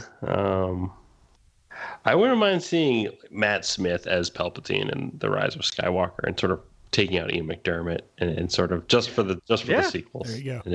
And I'll allow I'm it. sticking with the Matt Smith yeah. rumors. The idea of a young Palpatine, maybe Yeah. like that would have been so cool to me. I was like, oh, what a different, what a nice juxtaposition. It's like it's not the old Emperor anymore. He's found the wellspring of rejuvenation, like whatever this immortality he's chasing. Like, more built into the lore that George is establishing. But. If you've ever seen Matt Smith in The Crown, he's an ace. like that's that's who we should have gotten for Palpatine. No, but I've seen him in House of the Dragon. That. I'm like, this is great. This is He's great just in that, so. and I'll everything watch he's it. done has been amazing. So good in that. I mean, he's also good if you like. I watch all the Doctor Who's, and he's the most like not unhinged, but the of the Doctors, you're just like, is he just gonna let everyone die? And maybe he will. Like, you know what I mean? Like, he just seems the most possibly malicious. Yeah. That was a tough question. It's tough. You're welcome. Because like, what do you do? I do know about casting rumors and who's been, but like, I would never put Kurt Russell in for Harrison Ford. Like, Harrison Ford is incredible. Like, I would never touch that. Right. Like, what do you? But no, it's hard. It's so hard, especially with the original cast. Well, it is crazy if you put like modern people back. If you could that. Yeah, which I would allow it, because why not? Yeah, I'm not. We could break the timeline. Yeah, it's really hard. I mean. By the way, that's all we're entering into anyway. In the future, is AI will just allow us to make any movie we want with any person in it. So enjoy that. Be like, hey, make me Star Wars with Kurt Russell, and then they'll do it, and then that's the end of everything. I feel good. All right, Yeah, I think okay. Ben. Who? Anyone have any questions for me? I think it's Yeah, do you want? I'll start, Grant, if you're right, because I'm just going to turn the first question around on Ben, basically, because I had it as well. But basically, I'm not going to put it as eloquently as you, but kind of like your first, seminal memory of watching Star Wars and when it kind of first ingrained. I feel like I've told this story before, but my cousin is I have 3 female cousins that they grew up like 2 houses down from me. And one was the middle one was about 10 years older than me. She babysat me a lot, Ellen. And she just like had no fear and was like, I'm going to throw a New Hope on for you. And I remember I was on the like carpet. I was 4. And I just remember the, X-Wings and TIE fighters, and was just like, and I was like 3 feet from the TV screen, the cathode ray tube screen. And was just like, I was just like, put it in my veins. Like, this is my whole deal now. And I think I just keep seeing Luke on the board, the diving board. Do you guys? Yeah. Is that do you realize, is that image stick in your mind when you were sitting in front of the TV, Ben? I mean, that was at that point, Return hadn't come out yet. But I did see Return. So I saw Return of the Jedi in the theater at like. So I was. I'm so but jealous. I mean, that was 82, right? So I was 4 then. So I might have been 3 watching A New Hope on the carpet, and so it was like obviously too young to really get the whole thing, but that like made it better because each year that I got older and watched it, I got more things, and I got more things, and I got more things. Cool. And it just was like part of the fabric of my childhood, and just was like a and I didn't watch it like too many times, and then I remember some kids I played with, they had like some weird technology, and they were able to do a super cut of all the Starfighter scenes and put like Welcome to the Danger Zone, like made a music video out of it, and I was like, this is wild. Wow. I don't know, things were in the 80s, so it was crazy. So, but I definitely remember. I mean, I still have very distinct memories of standing in line for Return of the Jedi, and then watching it with my dad there. That's amazing. And watching it there. So, but I was 4 for Return, so I must have been 3, I guess, like watching A New Hope. Yeah. Well, As I'll tell you this proud papa story for a second, because I have a 3-year-old of my own, and we've been doing potty training, so it's a lot of like trying to distract. So we did a lot more screen time than we normally did this weekend, and she wanted to watch Star Wars, so I started to get the Young Jedi Adventures series up to be like, let's watch that. And I started to play it, and she goes, "No, I want the one with the big people." Yeah. So she wanted to watch A New Hope. So that child live action has only been fed A New Hope with some editing, but not a ton. So we watched about like 15 minutes of Tatooine. we watched Uncle Owen buy droids, and she was fascinated. She was riveted. There's something. I mean, it's just like, so, there's something about it, right? Yeah. It's just like crack for kids. When you see Peter Cushing in front of Vader, like what? Yeah. Like that's what's happening on the TV. I know. I watched A New Hope like 2 weeks ago, and I still found like 5 more things that I hadn't noticed. Like in the 1,000 times I've watched that movie. It's wild. Yeah. No. Did you ever watch The Last Jedi after watching A New Hope, and you see how like polished everything is? But in A New Hope, everything is so smudged with fingerprints. dirty. Like C-3PO is just covered in fingerprints. And so is Vader. They're just covered in smudges. Oh, yeah. And I'm like, what? Yeah. This is incredible. Like this is I can't believe we let this like fly, and like now it's just so, slick. Well, some of that information came out. I mean, he had a really tough time in Pinewood and was like, barely escaped Pinewood by the skin of his teeth getting all those shots done. And so it was like, I'm sure he like got real slapdash out there trying to get people to buy in. Oh yeah. Like just so much money. Yeah, much just time. do it. Yeah. Just to Yeah. get it done. I know the James Mangold film better be real grimy. Really? That's the approach? That's what I want. Grimy. When we go back to like Knights of the Republic, it's like almost more futuristic. Like the Sith troopers are pretty Tron-esque. I can do that too. But this is like original. They're discovering what the Force is, so I feel like they're fairly. Yeah, I kind of like the simplicity of like the Rakata Prime. Yeah. Remember that planet, Rakata Prime, and like how I don't know. It's just the architecture was kind of simple. Oh yeah. Like that stuff. Yeah. I could dig on that. Rakata Prime. Let's see that in the Dawn of the Jedi films. Now I want Italian food. Oh, yeah. You got a question for Ben? If you could have one prop, one authentic prop, man, from all films, what would it be? So I've started collecting models of ships too. Anything you want. Anything model, like the original model, like anything. The OG model. Those models are so amazing. They're probably like hundreds of thousands. No. You know what? I'm I just couldn't. As much as like I'd love a Super Star Destroyer in like my living room, or like right behind me right now forever. I think I want a red Imperial Guard helmet. That's what I want. That is a sleek thing. Yeah, I almost got offended. Sorry. Yeah. No. Wait, what did you think I was saying? I thought you meant no, Praetorian. No. He thought he was saying Praetorian. The Praetorians. No. Wait, are we talking Mando Praetorians? No. No. Red Imperial Guard. Red Imperial Guard, like the original ones. Really? I don't know why. There's something bewitching about those helmets to me. I'm with Ben on this one. I don't know if it's about like when we experienced it, but I still remember like watching Return of the Jedi, just seeing those and be like, what are those? That's one of the many helmets I do not have in terms of my collection that's the white whale, I think. Like as far as like helmets go, and they even talked about it in Bloodlines. It was like a meta thing. It was like I think he gets one right in the beginning. Don't worry, Dark Horse comics in the '90s were all about the Imperial Guard for a while. They're they're so cool, and they only really use them in like modern canon. It was in Bloodlines, and then they played a big role in something Lords of the Sith, the second book that came out in new canon. And Vader and Palpatine were flanked by such a weird book. Anyways, that's because it's like I would say like a Graflex, like the OG Saber, but you can just buy those. Like you got $500, you can get like an exact reproduction of that. But the helmet, like you can't get the helmet.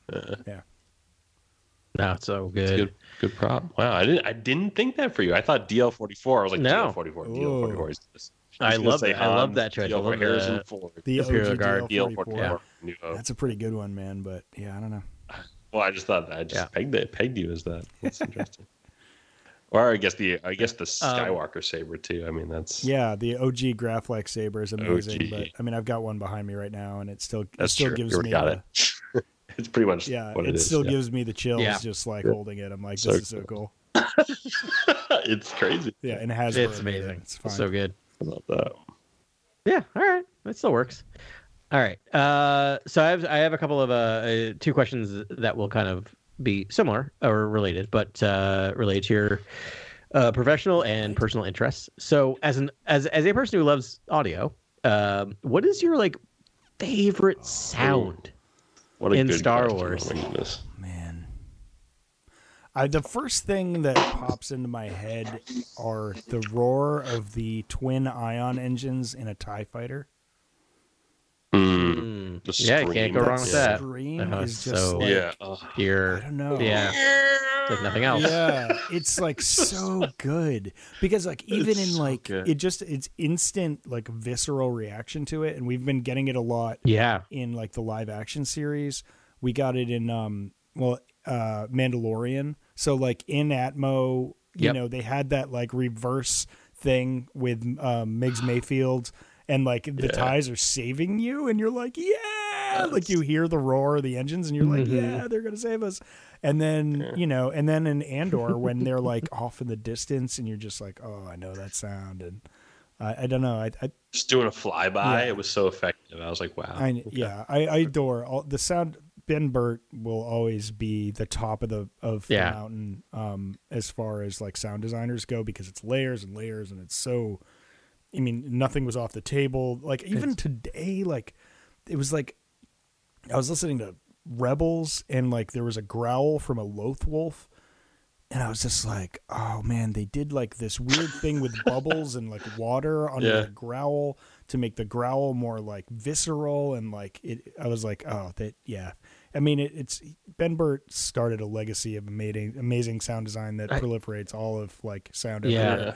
But yeah, I mean, obviously, just like the lightsaber sound effect is like really has to be the best one. But like, I don't know.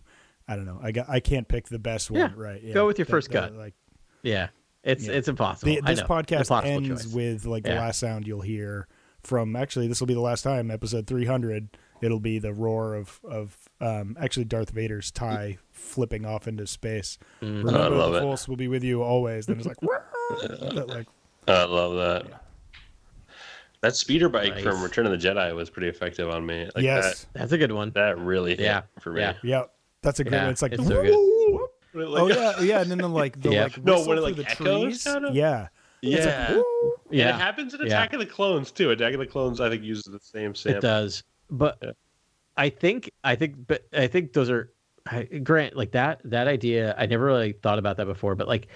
That scene, when you kind of rewatch the Endor scene, you could see the green screen, or you can kind of see it kind of whatever. But the sound design, it makes it feel like so fast and so scary and dangerous. Like it's just, again, I'm not saying anything new, but the sheer luck that you got like John Williams, Ben Burt, and George Lucas all together, like it's like, how does that happen? Like that's amazing elements so quickly. If you missed one of those 3 things, Star Wars would be all the things we're talking about, I think, are established in A New Hope. You know what I mean? Like a lot of what we're talking about, like these crazy sounds, like a TIE fighter, like all that stuff's in A New Hope. Amazing. Yeah. Cool. What do you got for me, Grant? Okay. You are conscripted into the Empire. What armor would you like? What trooper guard would you sign up for? I mean, what I sign up for, or what am I shooting towards? I guess location. Okay, all right. So like what thing? Where you want to be stationed. Yeah. That's a good one. Yeah. Shore trooper. Just put me there on the beach in my my loose khakis, my sweet helmet. Okay. And my things. Yeah. And, that's not bad. And my shore leave, I'm going to be just getting, sun and Jupa slingers and just like, I mean, the shore trooper armor is pretty amazing. It's pretty great. And it's like, tropical, so you kind of feel like Looks you're on comfortable. vacation. How often do you think that's going to be, apart from like once in a while? You're like, that the you get Death some, Star like, is definitely not going to rebels? shoot our planet anytime I know soon. that'd be ridiculous. No, right? Yeah, I'm safe here. Yeah, it's fine. But I mean, yeah, there's other places you Yeah. can wear the shore trooper armor. But yeah, I mean, if you're on Scarif, You wouldn't want to be one of the many like scout troop, like immortal scout troopers in Jedi Survivor. Rick the Oh, technician. man. Yeah, I mean, I forgot that's a about great that. answer. that's a pretty Shore solid troopers helmet. just Star Wars. Yeah, I think like Rogue One spent the appropriate amount of time designing new things to enter into canon. It The looks U-wing so is amazing. visually Yeah. distinct. Yeah, the I tank loved it. troopers are amazing. The and then the shore troopers and Right. Shore Troopers. Death Troopers, Troopers, too, right? yeah. That was the first Death Troopers. Yeah. Yeah, as we talked about earlier. Like, it's just that Yeah. movie is kind of amazing. Fits in the timeline. Before but does that its own movie, thing. I think like Scout Troopers were the ones. Also, I mean, again, another one of that I've mentioned a bunch is the TIE fighter pilot outfits from the sequel trilogy are next level. You don't see them much, but I saw them at a costume exhibition, and in person they'll just melt your face. They're so cool. Yeah, I do like those costumes. Yeah, but the thing is, I would never want to Yeah. pilot a Yeah, TIE ever. It's like you have it's like instant. instant death. You have no shields, no hyperdrive, and no peripheral No vision. shields. It's like Yep. no, I'm not. Yeah. Yep. No. They in a lot of the games, like in I can't remember what that game that came out for PS4 is called. Squadrons. Thank you. Yeah, but also in the earlier versions of that, like the TIE Fighter Advanced and all the other stuff, for like the computers, like. Every time I have a TIE Fighter mission, I'm like, oh, man. Like, you can't see anything. You're going to die immediately. You're fast, You're which not is that great, but you're fast. just like, Yeah. no shields, no nothing, no. Yeah. Oof. Yeah. Instant death, that's, like you that's, said. Yeah, that's Yeah. an atrocity. Yeah. All right, Adam, what do you got? All right. So we talked about sound before. You're also a musician. We've talked quite a bit. We've done our own musical episodes before. What if you could pick a single scene in Star Wars to score yourself? What scene would it be and why? That's And a great question. any way you want to answer this, what would you love do with that. it? But what are you thinking? Really what good scene? question. And of course, it's like become cliche to just like heap honors and kindness on John Williams, but like it's all true, all of it. Like he's an amazing human being, and his like mark on film, Yes, especially Star Wars, is. I mean, it's as the music is, I would say, 50% of the films, at least for me. And then everything else on top of it, acting, all that. Like you just can't do it. So the hubris involved with sort of like rewriting a scene. But as far as like, all right, a scene that I love so much that I'd love to compose to it. Yeah, that's exactly right. Not that you think you can do better, but that you just would love to just, or blanks and giggles. I would say, and again, like Nick, what's his name? I would say Nick Natali, but that's a guy I work with. Who's the guy that does the score for Andor? So, in session, I can think of his name. Nick Bertel. No, Andor. Nick Bertel. Yeah. Yeah, And I there you mean, go. and I know like Bertel gets a credit, but I know that what's his name? The writer also is a musician and scores films as well. But I would probably want it to be. I'd want it to be. Oh, okay. No, I got it. I would like to do the music for the ship on the party barge on Solo. So it's what's his cool. name? Yeah. Like Yeah. So that music, I was like, that's a choice. And I love it. That's a choice. It's like weird lounge music. Hold my fuzzy tongue. Yeah, I have No. a solo electronic music project called River Ghost. It's spelled in a way that you'll never find it, but it is on. Yeah, It's worth searching out. Try to find it. It's great. VERGHXST. Good luck. But it's on there. But I think I've always sort of, I'm always telling myself my next album's just going to be like music that you could like instantly drop into Star Wars. Like I never want to sort of know what the instruments are. It's going to be all like sort of party and fun and all that. So that's the kind of music I like to make. I love it. And that's what I'd want to do. So like a party scene, in a, what's his name? What's the character's name in Dryden Dryden Voss. Voss. So Dryden Dryden Voss Voss. is a yacht. pleasure yacht. Yeah. Yeah. See, that's what I love about this exercise, because I never would have thought that, but the second you guys, I'm like, that is the perfect answer. Like that is so you, and you would totally do an awesome job. And I know you don't want me to say this, but yes, it would be better than what was in that film. It's a choice. It's just like it's a duet It's a choice. between like a brain and a fishbowl. I mean, I love and the then, visual. and some woman. Yeah. The visual's great, but yeah. Maybe they took the visual a little too literally. Dude, when they were writing music. I think that was tone perfect. You know, like that's what I want to see. Yeah. Honestly, okay. This is, my least favorite John Williams stuff is the Cantina theme. Sorry, I know it's iconic and it's great and it worked in the Cantina. But then George took it too literally and I think asked for it, and then the Return of the Jedi remaster blues song, I don't want it to sound it was pulled. Jedi Rocks. It is. That's I feel like I want the music to emulate a foreign world, And I mean, Cantina theme obviously iconic and it's perfect, but it's like you get one, and that was it. And it was and that's close enough that you can kind of say it's in the universe, but man, that Jedi Rocks that's a tough pill because it's to just swallow. like it doesn't sound like synthetic instruments or distant instruments at all. But I think you could say the Cantina theme does. They do enough little things where it doesn't just sound like a clarinet jazz band sort of thing. No, they're clearly jizzwailing. I just every time you say the word jizzwailing, I puke in my mouth a little bit. That's why I say it, because I'll never not say it. Oh god. In my deathbed, that'll be the only thing left rattling around in my head. That'll be my final words. We jizz wailing. I feel like I can't believe what he said. I can't write that down. You realize, Adam, he was always jizz wailing. Yeah, not me, Ben. I mean Grant. I mean, what am I saying? Anyway, it was not me. George created it.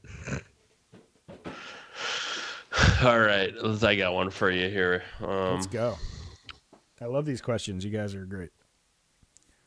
Okay. Back onto music, because I just want to stick with Adam's theme here. Right. Now that you've answered these two questions so eloquently. You are put in charge of composing the music for either of the new films that have been announced for Lucasfilm, Dawn of the Jedi or New Jedi Order. John Williams has passed on doing the music for the films.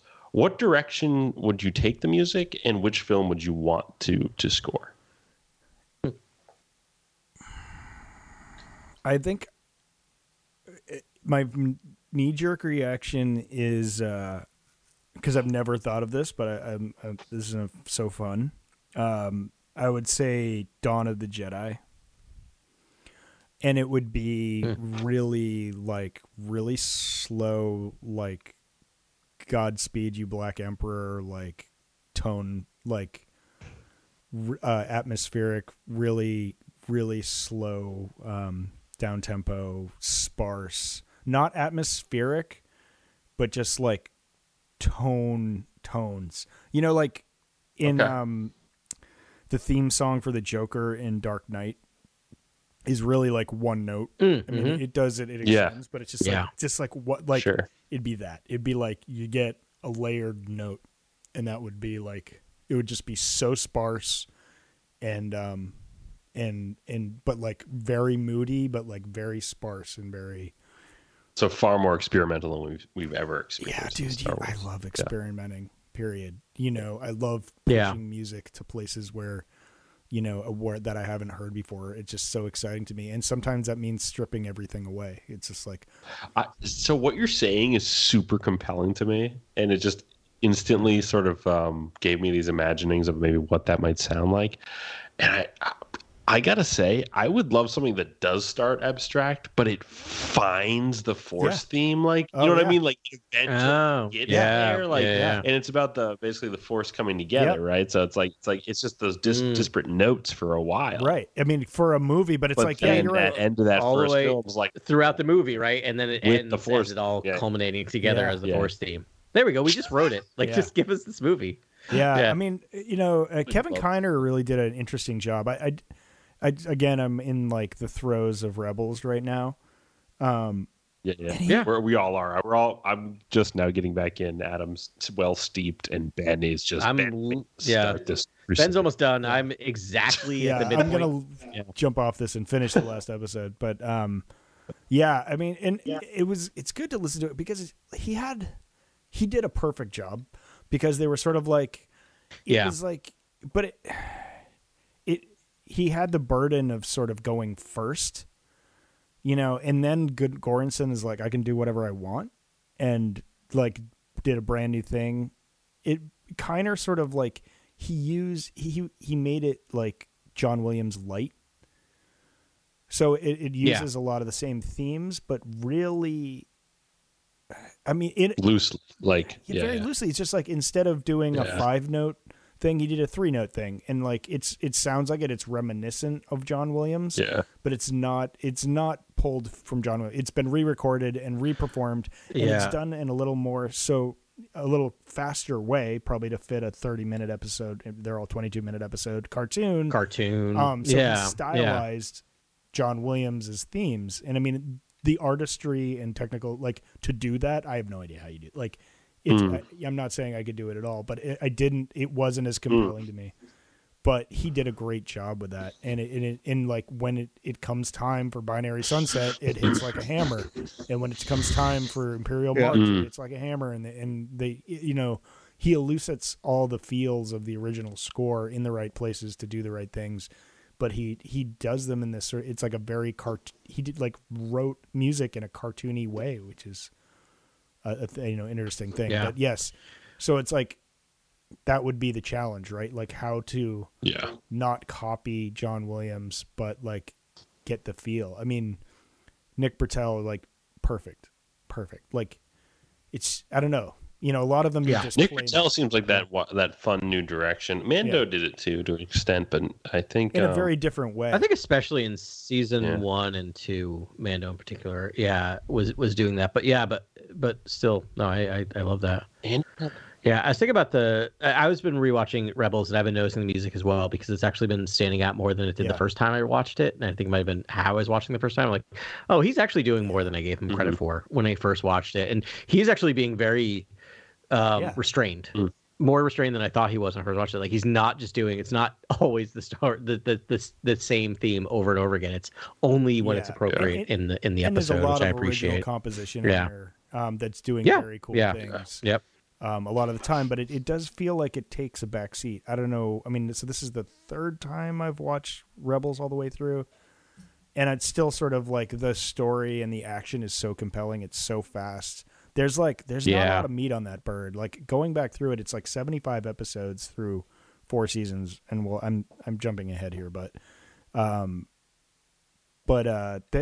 it's a lot of serious, important action. They're on like essentially like a central set piece that would be a central set piece in Andor every episode. Just like bang, bang, bang. There's like not a lot of filler episodes. Even the ones that are filler episodes end up having huge ramifications for the rest of the show.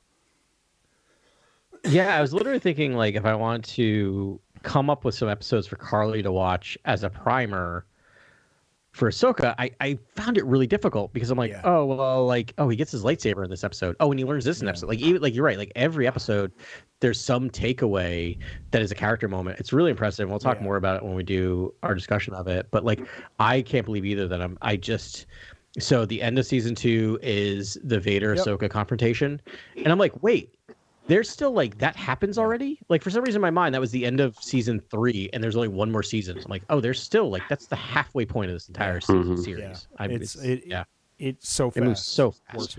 All right, that music's incredible in there. Yeah. It's great. He does a great job. We've been blessed, but I do love the sort of original takes and Bertel. It's like, and why can't I think of the writer's name? Please say it before I die. The Andor. Tony Gilroy. Yeah, I think he has a lot. I mean, he cares about music, so he cares about the direction. Oh yeah. But I think that score. He's in a band, I think. Yeah, I think that score does all the things for Andor that anything John Williams has done for any of the other films. Like it's the air you breathe in that, like in the mood. It really started the modern sort of like almost like postmodern. Yeah. approach to Star Wars music, and like I really love that. Like I almost like as much as Ludwig's score for Mando feels like a modernization, and definitely is, given that it's like it's using like hip hop, trap snares, and it's got synthesizers, instruments from all around the world, Moog synthesizer. It sounds incredible, but it almost has like the Western motifs happening within the music, and it's like Andor truly sounds like almost like breeding this new lifestyle of the galaxy. Basically, it's almost like a lifestyle sound. Yeah, it's so moody and so beautiful, and it's gorgeous. So. Cool. Anyone have anything else? I've lost track of what the numbers are. I got a couple left, I think. So 2 questions. Kind of now we're moving on to kind of a bit of production and storytelling. So I always think back to when Lucas is like, I wrote 100 episodes of Star Wars Underworld. Oh, right. Yeah. Remember that? So let's say, theoretically, you were given a 100-episode order of television. Don't worry, this isn't going to be as complex as it sounds like it's starting out. But you have to write. Basically, you have to spend 100 episodes in an era of Star Wars. Which era do you think you'd want to spend that much time in, and why? Of like the new main eras. Of all the eras, right? I mean, everything's on the table now. Yeah. Yep. Yeah. So I think this is where I flip, because I think I'm most excited about the new Jedi Order. And I think that would be it. It would be new Jedi Order stuff, like burgeoning forth into the future, with no sort of ending in sight. We've talked a lot about, different ideas for that, and I'd really be interested in understanding what a Jedi Order looks like now. Like after 25,000 years of history, like where do we go now? Right. That's what's most. Who are the new? What are the new threats? What are the new political stakes? How do we do things differently? That would be the most exciting for me. No, I love that, and that's what kind of I'm really excited about the Rey movie, or the new movie, but it makes me a little nervous that we're getting a movie, right? And there's not like a guaranteed trilogy or a series. I'm like, but this is where we need to be in Star Wars. To be super compelling and amazing, but they kind of can't put too many eggs in that basket just in case it's not perfect, right? Because it's like then everything that comes after it has to honor it, and like, what if it's not perfect? Like that's going to be the hardest movie to make. It's really going to be hard, yeah. Yeah, it could be difficult. I mean, it's exciting, right? But like, what if it's too safe, and it's like, now we're stuck with, the Emperor's like 2. Just another there was another movie. clone who's like Rey's brother, and that's existed, and they're the new Emperor, and it's like, like, I don't know, what if they get penned in by some like too safe decision, and now they have to deal with it? It's a bleak outlook going forward. I know. It's really, that's the one I'm most nervous about for that reason. Is that's the one that's got to land. They got to stick the landing on it. Yeah. Does that mean bringing Adam Driver back as a ghost of some kind? Does the dyad still play? It was built as this sort of. I think that would be too safe. Years. I mean, I don't know. Really? Yeah, maybe like, I wouldn't hate him communing with Rey, but I wouldn't like it. Like, who taught him how to do that? I personally would, because I was like, I just didn't need any of that, honestly. I just didn't. There's so much of that happening that I was like, I just don't understand. It's like, so like, Obi-Wan Kenobi had to study with his old master who had figured this out on his own, how to commune after death. And then it's like, and then Yoda did it. But Yoda also went, talked to like some, like, he didn't go to Mortis, but. Well, Qui-Gon also talked to him, right? I think, right. But then, like, Force Luke Ghost. just knew it. But I mean, he talked to Obi-Wan, so okay. But like, no one, like, so. Yeah. But no one talked to Kylo or to Ben Solo. So it's like, no. And no one. But talked apparently, to, Anakin no one also knew how to no do one it. talked to Anakin, but Anakin knew how to do it. Yeah. Stop pulling at the threads. Right. I know. Like, is it, you know what I mean? No, but I know. But I know what you mean. Like, and all of a sudden, I do. Ben Solo can do this also. Yeah.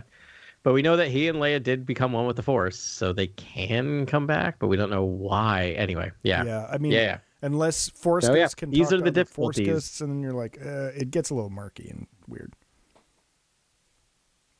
Yeah. I mean, they were all there at the end of Return of the Jedi. Yeah. Were they not aware of each other, or were they having like a side I know, conversation while they're watching the party? Like, what's going on? All right, Ben, I have a two-parter for right. you. This is a big I one. love this.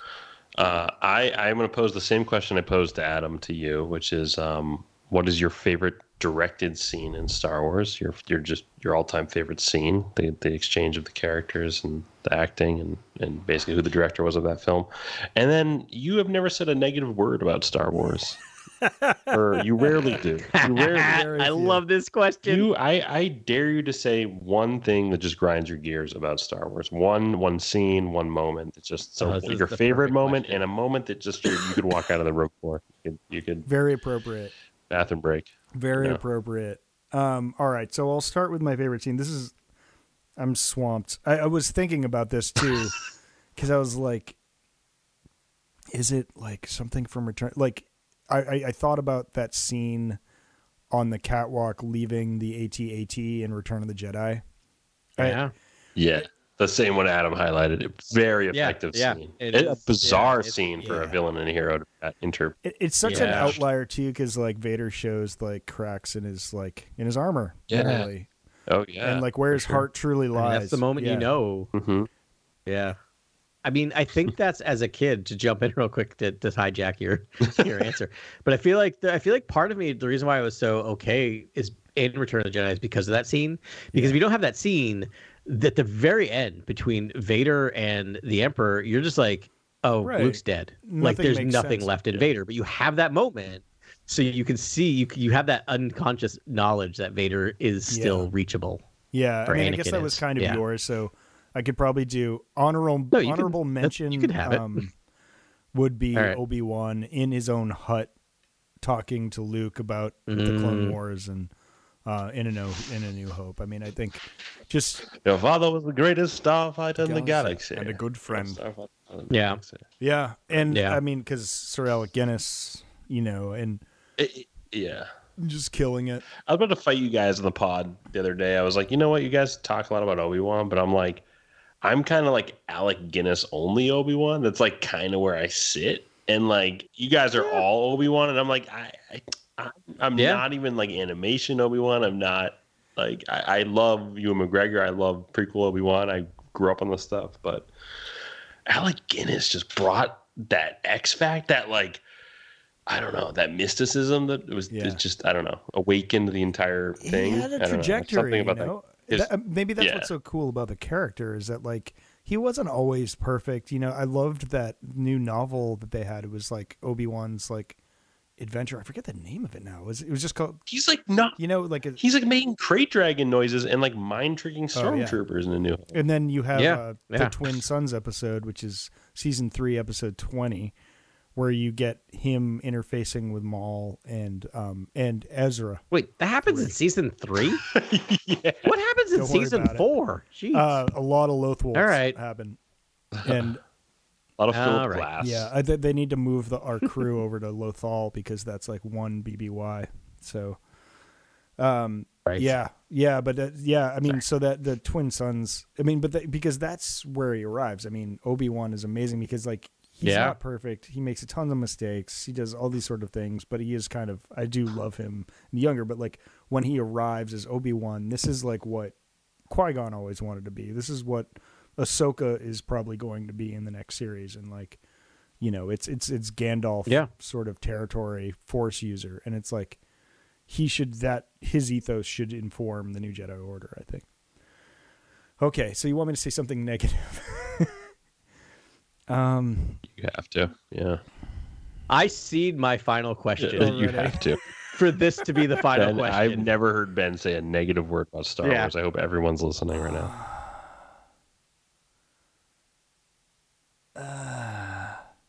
There's like no Star Wars I don't like. I mean, and we cannot do Jedi Rocks, and we cannot do Jedi Rocks. Yeah, I let that slip.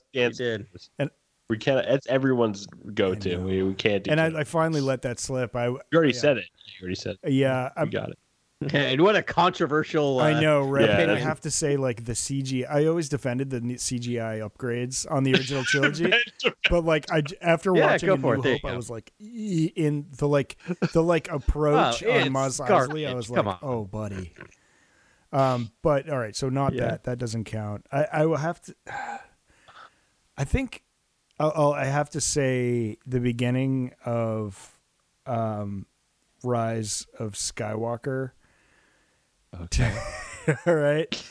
It's I'm listening. It's way too fast, and it's like, and they didn't take the time to like sit in an environment and explore the space and understand the space and like flesh out what's going on in a given scene. It was just like dialogue move, and it's like, I want it. If it's Mustafar, show me the stupid temple. Like, have something happen there that's important. If they're stealing these things from an asteroid and a person, let's like, I get a little bit more into that. What is hyperspace jumping? Like, what are the ramifications? Like, I know that like the mystery and like, don't worry about it, just go with us. It works. It like does work for Star Wars a lot, but mostly I'll just stick with Mustafar if I have to pick one. And it's like, if it's Mustafar, make it Mustafar and make it obvious and like show me the like, don't just put me in a forest on like, a mid shot and like miss it. Because like to me, I want to be, if I'm going to be in the galaxy, and I love like losing my mind and being in a galaxy far, far away, I want to know where I am and what it's like there. Yeah. I mean, as 3 giant Star Wars fans who saw it twice on opening night together, none of us even thought, hey, was that Mustafar? Like, we had to be told later. Here's the thing. I want someone to show me the work, show me the proof that was Mustafar for a fan like me. As written. Yeah. Because it wasn't. It was some random planet, and Doug Chan or someone else said, you could probably just call that Mustafar. The grasslands of Mustafar said no one ever? Like, okay. Yeah. All right. Yeah. It's way too reliant on Palpatine. Like, the beginning of that screenplay is like, and then we get to Palpatine, and that's what's so cool. Minute 3. Palpatine, isn't that awesome? No, Mustafar, if you do Vader's castle would have been awesome. So this is what I'm saying. So what you could do is, this would just make it a vastly superior movie, is if you basically just in that beginning sequence on Mustafar, you have Kylo Ren meet his grandfather. Ren in the castle, and it's like, but then you show that voice mutate into the Emperor when he gets to Exegol. You know what I mean? Like, it proves that he's been manipulated. You get the same thing. You get your cake and eat it too. You twist it later. Instead of somehow you get a Vader the Emperor cameo. return. Yeah, it would have been. And you could have teased with Vader too, and you could have held the Emperor back. Like, there's ways you could have marketed it differently. There's things you could do that are just wild. That's it. I need a shower now. That's it. Oh yeah. Well, that opening is pretty rushed. I agree entirely. Yeah, it is really fast. Like a real choice. Real choice. Or the no light choice. speed skip. Okay. Yeah. I think it was just bombastic. It was like, oh yeah, the Duel of the Fates didn't work. Light speed skipping. It was like, it feels like such a pitch from like, look at us, we're we'll dazzle you with the pros screaming. I know. Like, I would have been fine with a standard, like, just escape. I know, sequence. like a real slow opening somewhere on a one planet. Kloss or Take your time. It's the last Luke and movie. Leia fighting to start the film in like a super meditative like kind of situation. Yeah, I mean, I will always argue Avengers Endgame, which had a lot of leeway up to it, but it wasn't for 35 years. A ballet act. That film is an absolute ballet act. And you know what? Said this is going to be over 3 hours, and you're all going to say thank you. And we all did say thank you. Yeah. I think it should have ended there. I think the MCU should have ended right there. Oh, I mean, 100%. Just don't know what we're doing. Phase 5 and 6 proven that. Anyway, I don't know what. Anyway, Fed's like, I say one negative thing and the wolves pounce. And now this is a Marvel. Sorry. That was my last question. I thought that was That's it. That's the last question. Is that it? You don't have another one, Adam? Is that it? Oh yeah, because you started. All right. No, I'm not gonna. Yeah, I'm not gonna leave after that. That was kind of perfect in terms of it. Also leads into a bit of what you'll see in Cantina Chronicles. Not us being negative all the time. I want to make that clear. No, it's not gonna be a negative mess, but we are gonna be a little more open and loose. We want this to be a fun, comfortable space for people to come who want to listen to people talk about Star Wars. We're going to be talking about what's happening, what's pertinent to what's coming up. just having fun and just speaking our minds about what's going on. Share your hot takes. This is a safe place to have your fun takes on everything and anything about Star Wars, and all fans are welcome. Yes, all fans. Yeah. And by the way, we may have hot takes and we have strong opinions, but there will be no toxic fandom. Do not worry about. We couldn't do that if we tried. We love all of it. So hopefully, I mean, it's hard to really describe, but you're just going to have to tune in and check us out. So we appreciate everyone for keeping up with the news on Core World News. There's a lot of you out there, and we greatly appreciate it. We hope you enjoy the new format. It's just going to be us doing what we do, hopefully better. So that's the thing. And a little more aptly titled. Come join us at the bar and talk about the galaxy far, far away. It'll be great. Well, all right. Well, I guess it's kind of with a heavy heart, but this is really just a new beginning. I know. I'm just going to say thanks very much for listening to us. I don't know if you listened to all 300 episodes. Probably no one has except for us. But we greatly appreciate it. We can't wait to talk to you next week as Cantina Chronicles. Until then, stay safe out there, and may the Force be with you. This is Grex Kondak signing off. For the latest breaking news, follow @CoreWorldNews on Twitter and Instagram. Thank you, and good night. Remember, the Force will be with you, always.